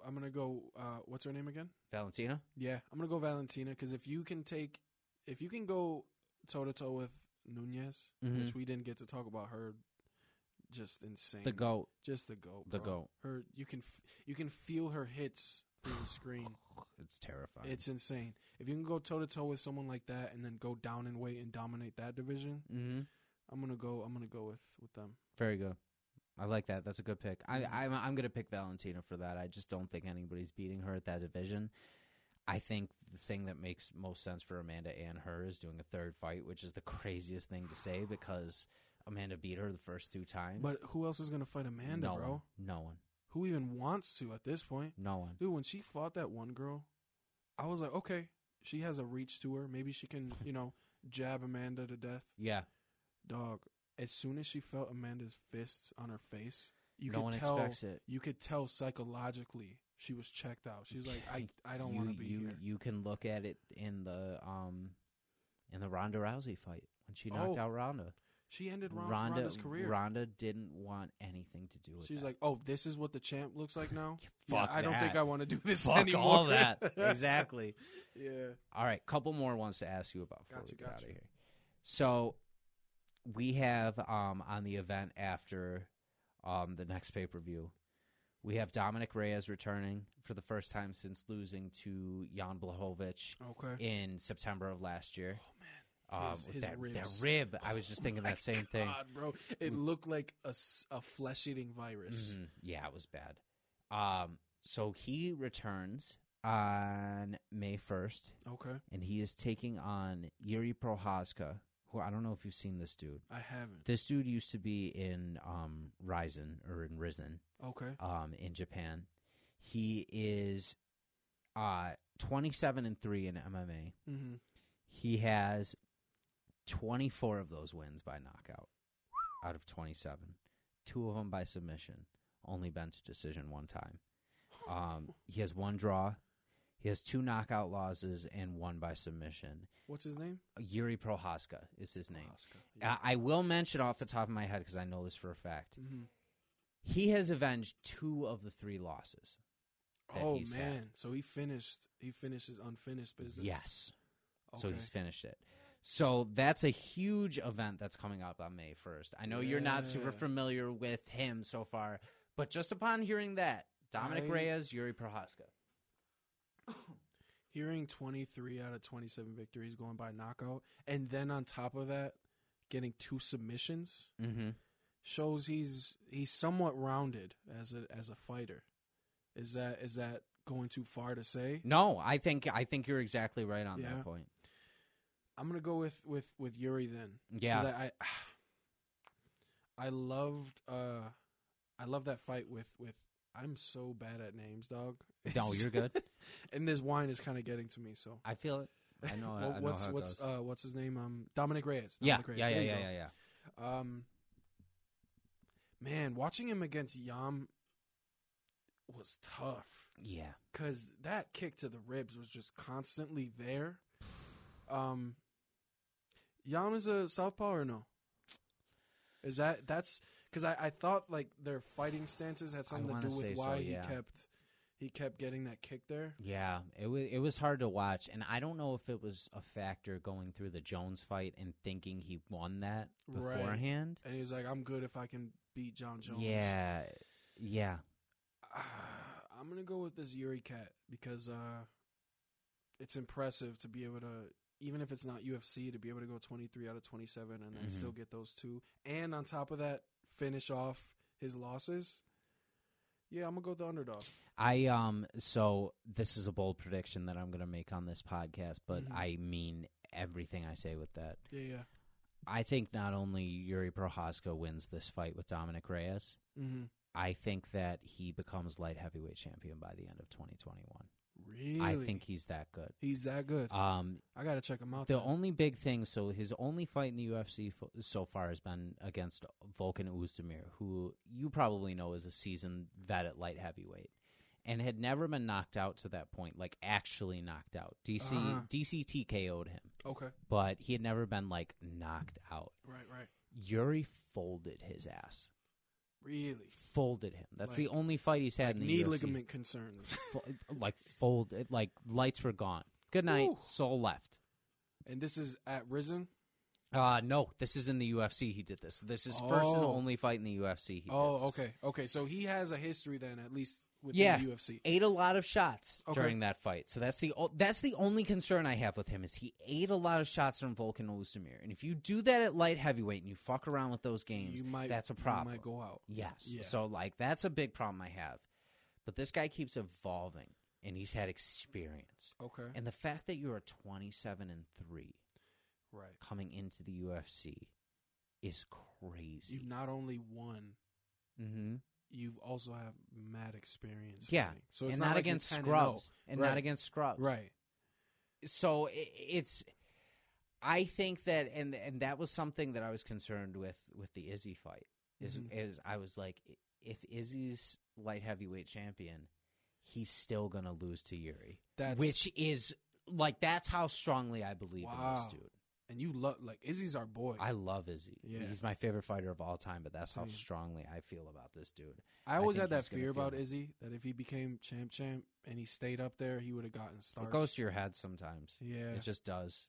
But I got to check this Yuri guy out. Then. He's awesome. You got to check him out. He's moving up to light heavyweight, though? No, he was a light heavyweight before, but he's staying at light heavyweight. So he does that. All right, two more I want to ask you about before we get out of here. So we have Corey Sandhagen. I don't know if you watched Corey Sandhagen. No. Fucking monster. Okay. Last fight, he finished Frankie Edgar in about 30 seconds. Oh, I saw that knockout. Yeah, that's Corey Sandhagen. That was disgusting. That's Corey Sandhagen. Okay. That standing knee that he did. Yeah. That's Corey Sandhagen. Got you. Before that fight, he wheel kicked Marlon Moraes and finished him. Right. So he's an athlete. That doesn't even sum it up. Aljamain Sterling had the right game plan against Corey and choked him out. Gotcha. Right? Had the exact game plan you should do. He rushed him early. He got him in a choke. He finished him on the ground. It was like a minute into the fight. Nice. Like he got him isolated early and done. Before that, Sandhagen had also won fights between Rafael Sansao, who is like a staple in the bantamweight division in the UFC. I've heard of this guy. And he also fought John Lineker, who is another fucking badass in the UFC. So this man he's earned his dues. He's earned his shot at whatever he was doing. His fight against Aljamain was supposed to be that, but what's in the past, right? Gets Marlon Moraes, which was the number one contender at the time. Gets Frankie Edgar, who's a hot up-and-comer. Now he has a chance to really solidify himself in the division. When he takes on the returning TJ Dillashaw, who is coming off of a 2-year suspension for his use of EPO. Has it been 2 years already? It's been 2 years already. Can you believe that? Oh my God. Bro, weren't we in Westside when that happened? When he got suspended? Or it might have been I think it was a little bit before that, but I think we were before. talking about that. Yeah. Wow. Yeah, isn't that crazy? Isn't that crazy? So he makes his return. Mhm. But let's not forget that before getting suspended, TJ Dillashaw was Monster. considered like the best bantamweight of all time. Monster. He's still 16-4, only been finished by knockout twice, only been taken a decision twice. Got the biggest upset on Renan Barão possible that nobody ever thought. What are your early predictions for this fight? I'm curious to see how Dillashaw looks post suspension, because even with John Jones, he looked a little rusty against OSP. Yeah, Right? yeah. And I think going straight into it against what's this guy's name? Corey Sandhagen. Oh man, to go up against an athlete like that can knock out Edgar in that way, that's a little scary for me. Like, how quickly are you going to be able to not adapt, but get used to the speed of the UFC again? Yeah. You know what I mean? Yeah, that's 'Cause a hard thing. You're a professional fighter, so you know what to expect, but this is a guy who can, he's Spider-Man. You know what I mean? Yeah. You know what I mean? So yeah. attuning your reflexes to somebody like that, I think it's not something that you can do overnight. Man, I'm going to go with this Copenhagen motherfucker. No, the Sandhagen. Yes, Copenhagen. I love it. Yeah, honestly, I'm taking Corey Sandhagen here, too. Yeah? He's shown so much evolution in his game, and I focus on that more than I focus on most aspects of MMA. I feel like it's how you grow and how you do everything, because it's different than boxing, whereas like one loss in boxing can fuck up your whole shit. But in MMA, losses just help you grow. Yeah. And that's interesting the way you put that too. Yeah, I just think that's a real thing that happens with it, and I think he's never going to let what happened with Aljamain happen again. And just the energy he comes out with, it's just fucking crazy. Yeah. Fucking crazy. Dude, he comes out to give me the loot every time when he's coming out. So, like, every time you hear him walk in, you're hearing as he's entering the actual cage, you're hearing, give me the loot, give me the loot. And it, like, it gets you hyped on the outside of it, too, because you're like, this dude's fucking ready to go. Nah, that's scary. To come off a 2-year break, off of a PED suspension, mind you. Yeah. Because Dillashaw was a beast. Yeah. We've yet to see what he looks like off of it. Yeah. You know? I'm fucking pissed he did that. Yeah. I get so mad when people just use. I don't like it because it's cheating, people can make any excuse they want, but there are athletes that are coming up clean every fight. Right. And there's still people that I don't know. I don't know. That's a hard one for me. Yeah, I'm gonna go with Sandhagen. Though. I'm gonna go with Sandhagen too for that one. But if Dillashaw comes out and he makes a statement, then I'll never doubt him again. I just can't. Yeah, there's no room to it. You can't come off a suspension like that, a PED suspension, and still beat someone the way you're describing. Yep. And be doubted after that. It's yep. It just can't happen. 100%. Yeah. All right, last one I want to ask you about before we get off of an MMA topic. And you probably know because it's going to be the biggest fight of the summer. So we just got word the other day. Yes, sir. I reported it last week. We're going into the trilogy, finally. So Dustin Poirier on July 10th will be taking on Conor McGregor for the third time. Man. First fight back at UFC whenever, because I'm not good with numbers. Conor takes him out in the first round. Yep. This time, coming back into it, Dustin makes the adjustments. He knocks Conor out in the second round, something nobody's done before. Brutal, bro. So I ask you now, who takes the trilogy? And it's going to be the most talked about fight of the year. We both know that. I'm going Dustin. Yeah. My man. I feel like I personally just don't feel like Conor's heart is in it anymore, man. It's not that it's not in it. Like, I know this guy loves to fight, but it's almost like how in it can you be if you know you got $100 million in the bank, no matter what? Mm-hmm. I think I heard he just sold proper 12 for 100 mil. Jesus. And I think he keeps some profit. So it's like, dog, Can you you're set. imagine? You're set. The fact that you're even fighting anybody shows how much you love it. Yeah. You know what I mean? Mm-hmm. But I'm going Dustin, man, just because he seems like he's a hungrier guy. He's been in the game. Like, he's been active in the game Yeah. way longer. Mm-hmm. I haven't seen Conor win since That's Nate. my thing. Like- no, since Eddie. Cowboy. Since Cowboy. Oh, I forget about that But fight. But because Right. it feels like it was a blip. It feels like it was a blip, and On his I don't career, feel yeah. like Cowboy was ready for that It fight. was I low-key still kind don't. of a freak knockout with his shoulder. Yeah, Because he kinda tried was. that shit on Dustin. It didn't work. Nope. Nah. Nope. Yeah, I'm going Dustin. And, we'll see. Because hopefully Conor comes up with some type of method to check those calf kicks. But Yeah. If Conor comes up with the right game plan and has the right coaching, he could beat anybody on any given day, and I will say that. Yeah. No one's beating Dustin Poirier right now. You And don't I'll go think so? on record and say that. No. I Yeah. think he's He's in his prime. in his prime. He's like, if Eddie is the underground king, he is also the underground king. Like, Yeah. there's another thing with that. Yeah. He has the interim belt, which will go down as a belt. Yeah. But I believe he's always been the lightweight champion outside of Khabib. Because he's always been taking on everybody, Yeah. finishing everybody. That's true, man. You got to give credit to somebody who's just like line him up. Mhm. I don't care who it is. I'll fight him. That was my thing. Is he like so? The beginning of my experience with him, I watch him, knock out Bobby Green at UFC 199. Mm-hmm. Then I watch him lose to Michael Johnson in like a flash knockout, which was crazy. Mm. Then he fights Jim Miller, and has a great fight with him. Fights Showtime fights Eddie before that, goes to a no contest. Yep. Then fights Showtime and finishes Showtime. Mm. Then fights Gaethje and finishes Gaethje. No, Which, that's just a murderer's Not row. people are doing that. Then fights Eddie, beats Eddie Alvarez. Supposed to fight Nate Diaz. That fight falls through. Yep. Then fights Max Holloway for the belt, which people counted him out for that because Mhm. Max is so good. Right. But people also forget, too, he beat Max at featherweight.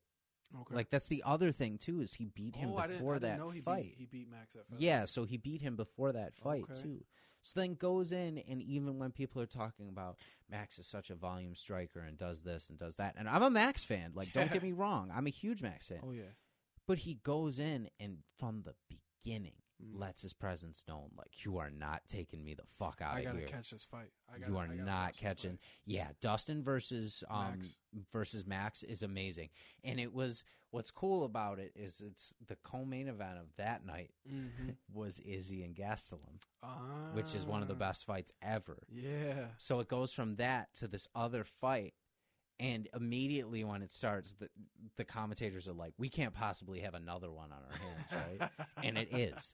Like, Right. both fights were so good that Dana awarded Fight of the Night to both of them. Damn. Because, like, That's not common? No, not at all. Mm. So then does that, gets tapped by Khabib. But let's be real. If he jumped the guard to that guillotine, Yeah. new champion. I still have to watch that fight. It's so good. It was You hard. were watching it during Westside, I remember. It was hard to watch it during Westside Bro, because 'cause I'm it was a like huge Dustin fan. 2 p.m. Yep. during our match. Because they were in Abu Dhabi Yeah. for exactly. that one. So he does that, devastated by that loss, Got it. obviously. Naturally. Comes back and has a 5-round fucking war with Dan Hooker. Mm-hmm. War with Oh, him. yeah. Great Yeah, I remember fight. this fight. And then Yeah. and then is like, I'll take anybody in the division. Takes Conor out of a red panty night. Everybody's counting Breaks him out. Breaks him down. Breaks him. son. And may I say, coming out to James Brown's The Boss, and Boss. then walking back after he knocks out Conor to James Brown's Payback. That I didn't hear him playing. That was the most gangster shit of all fucking Bro, time. I fuck with Dustin because he seems real. This man walks out to The Boss by James Brown, knocks out one of the most known MMA fighters in the whole world, Man. and then walks back to the fucking Payback. Now let me ask you this, right? we both feel like Dustin's going to beat Conor. Yes. I feel like the next champ in line at 155, can you guess who I'm going to say? You're either going Gaethje or you're going Michael Chandler at this point. Michael Chandler. Michael bro. Chandler. Well, do you know about the announced lightweight fight that No. they're doing? So, Oh, shit. in June, I believe. June or May, one of the two. So, in one of those months, Khabib officially vacated. Yep. So, he is done. Mm-hmm. He's officially done. No Dana convincing. No Dana tried so hard, bro. Dana was, dude. He was straight up about to convert to Islam for him. Just be like, Khabib, if you come back for one more, we'll do Ramadan together. Man. Like, yeah, exactly. So it is officially, and I'm curious to hear your thoughts on this. Okay. It is going to be Charles Oliveira Mm-hmm. taking on Michael Chandler for the UFC lightweight title. I wish I knew who Charles Oliveira was. Bro, so he just worked Khabib, or not Khabib. He worked Tony in Tony's last fight. Oh, Worked him. That's the guy Worked who did him. it. Okay. Tap Kevin Lee. Before that was also on a 6-fight winning streak. So he's on an 8-fight winning streak right now. Has been a staple of the UFC for years and years and years. Has fought everybody. Paul Felder, Frankie Edgar, Max Holloway. I think he fought Dustin.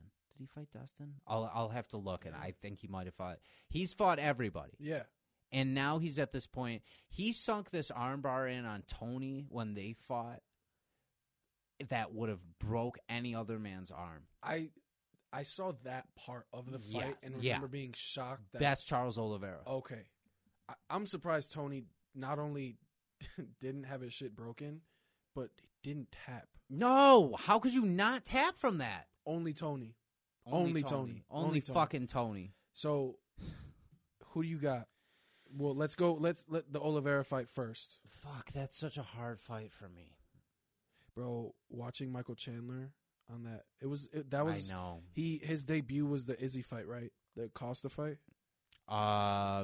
His was the no, it was the you're switching him because he fought Hooker, so he was against Izzy teammate for that fight. Okay. But that was the co-main of the Dustin and Conor fight, the second one. Really? So that just happened in January. Dude, it was that recently. Yeah, it was that recently. Dustin fought not Yeah. Dustin. Now I'm lost. Where Both were of we? them, Chandler Yeah. and Chandler and Hooker. Chandler. Yeah. That was a great fight. Yeah. Bro, Chandler just we're going back to like talking about an athlete as a fighter. Dude, Chandler just Yep. doosh, doosh, doosh, That's it. Just traps, like make his neck look super. How does does that a do backflip. 155? Dude, that's what I was thinking. I remember I was with my godbrother and we were watching this fight. And Hooker against Chandler. At least Chandler. Sound Puerto Rican as fuck. Chandler. That's a good thing. Their body types. Chandler looked at least 170. Yeah. Just, I don't know, man. I love watching Chandler fight, and he has this jumpiness to him, this aggressive twitchiness to him that I love to watch. And oh man, that's tough to call. I'm gonna take him against Oliveira just because I don't know Oliveira. Okay. But let's go forward to a potential title fight with Dustin versus Chandler. Ooh. Who you got?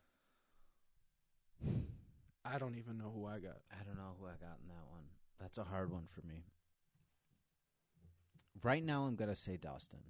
Your heart's saying Dustin? Right now, my heart is saying Justin, but my gut is also saying Dustin because there's only a certain amount of wealth of experience you get from the UFC.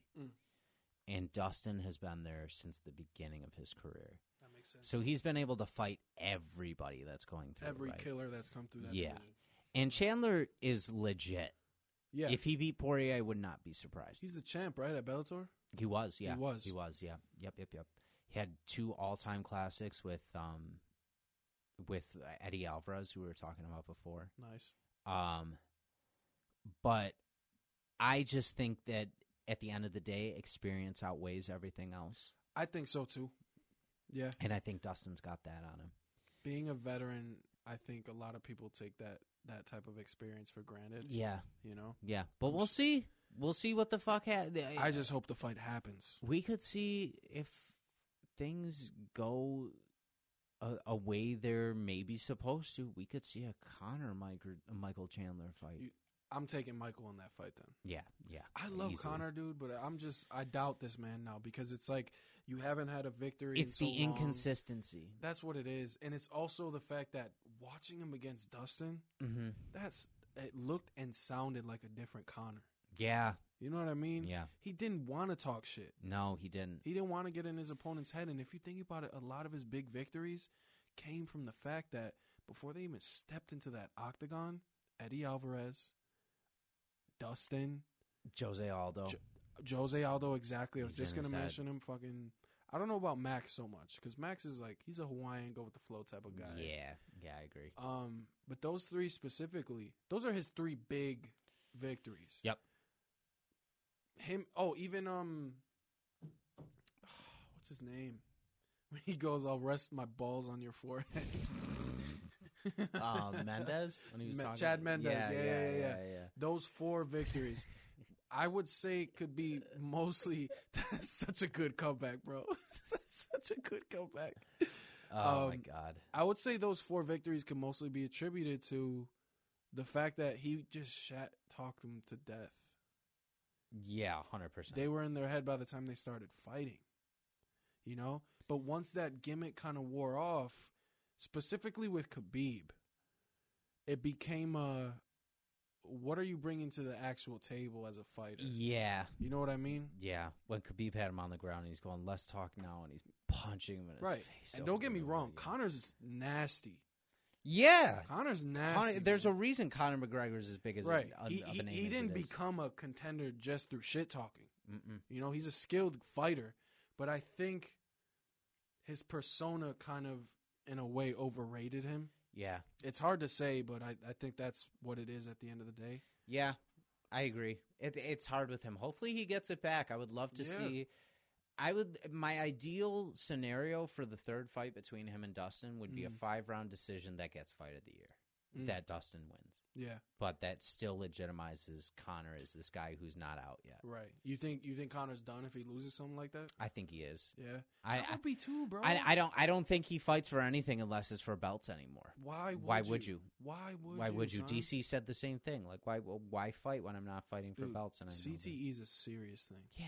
It's a serious issue. Yeah. And he became a 100 millionaire by what, 29? Yeah, by like 30. Yeah. He finished it. By You're that. good, dog. You're good. You just sold. Bebo just told me he sold Proper 12. I told you for $100 million. So not only did you make $100 million off of the Mayweather fight, you doubled down on that shit. Yeah, exactly. So you're probably well on your way if you keep playing your cards right to being a billionaire. Mm-hmm. Why would you fuck that up? Why would you fuck that up, especially with so many risks in that? A smart person wouldn't. That's the thing. Yeah, exactly. Mm-hmm. But we'll see. We know right now that's like the most anticipated fight of the year. Most without a definitely. doubt. I remember getting that announcement on my Bleacher Report app and being like, ooh, Mm-hmm. Like we know. It's you down. know it's going to be It's fire going with down. that. It's sick. Brother, where can we find you on social media? If Oh we're my looking goodness. for you?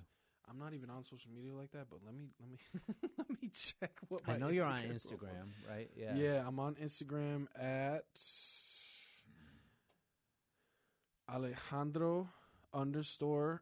Understore. Dude, this wine and not being able to warm up before is kicking my ass right now.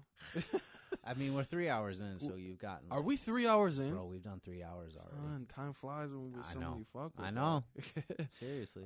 So it's Instagram Alejandro _ Gabriel _ Gomez.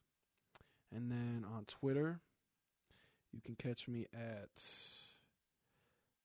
at Gabo, all caps GABO _ the kid.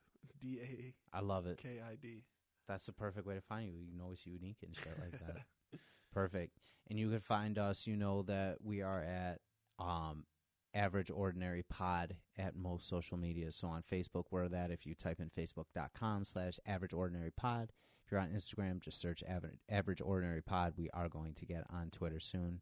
And I hopefully will have someone to help me out with that very soon. But for now, man, thank you for coming. I love you, brother. Man, I love you more, man. Thank you for having me. I know. We'll have to do this again because I feel like even though we've done all this time, we've still got so much more to talk about and shit. So much to we talk always about. will. Next week, I have my cousin Natalie Brown on here. She's making her appearance. She will be on next Friday, premiering next Saturday. For now, have a great week, everybody. Take care of your mental health. Rest in peace to DMX. I didn't say that through this whole thing. Oh, but yes. Rest in peace, X. First hip-hop song I ever heard was Party Up. So this is a special one for me that he's gone. R.I.P. DMX, for real, man. R.I.P. to the absolute legend. He didn't deserve to go through as much as he did. And fuck Prince Philip. Yeah, for real. But for now, stay positive, stay happy. We will see you next Saturday. Bye, y'all.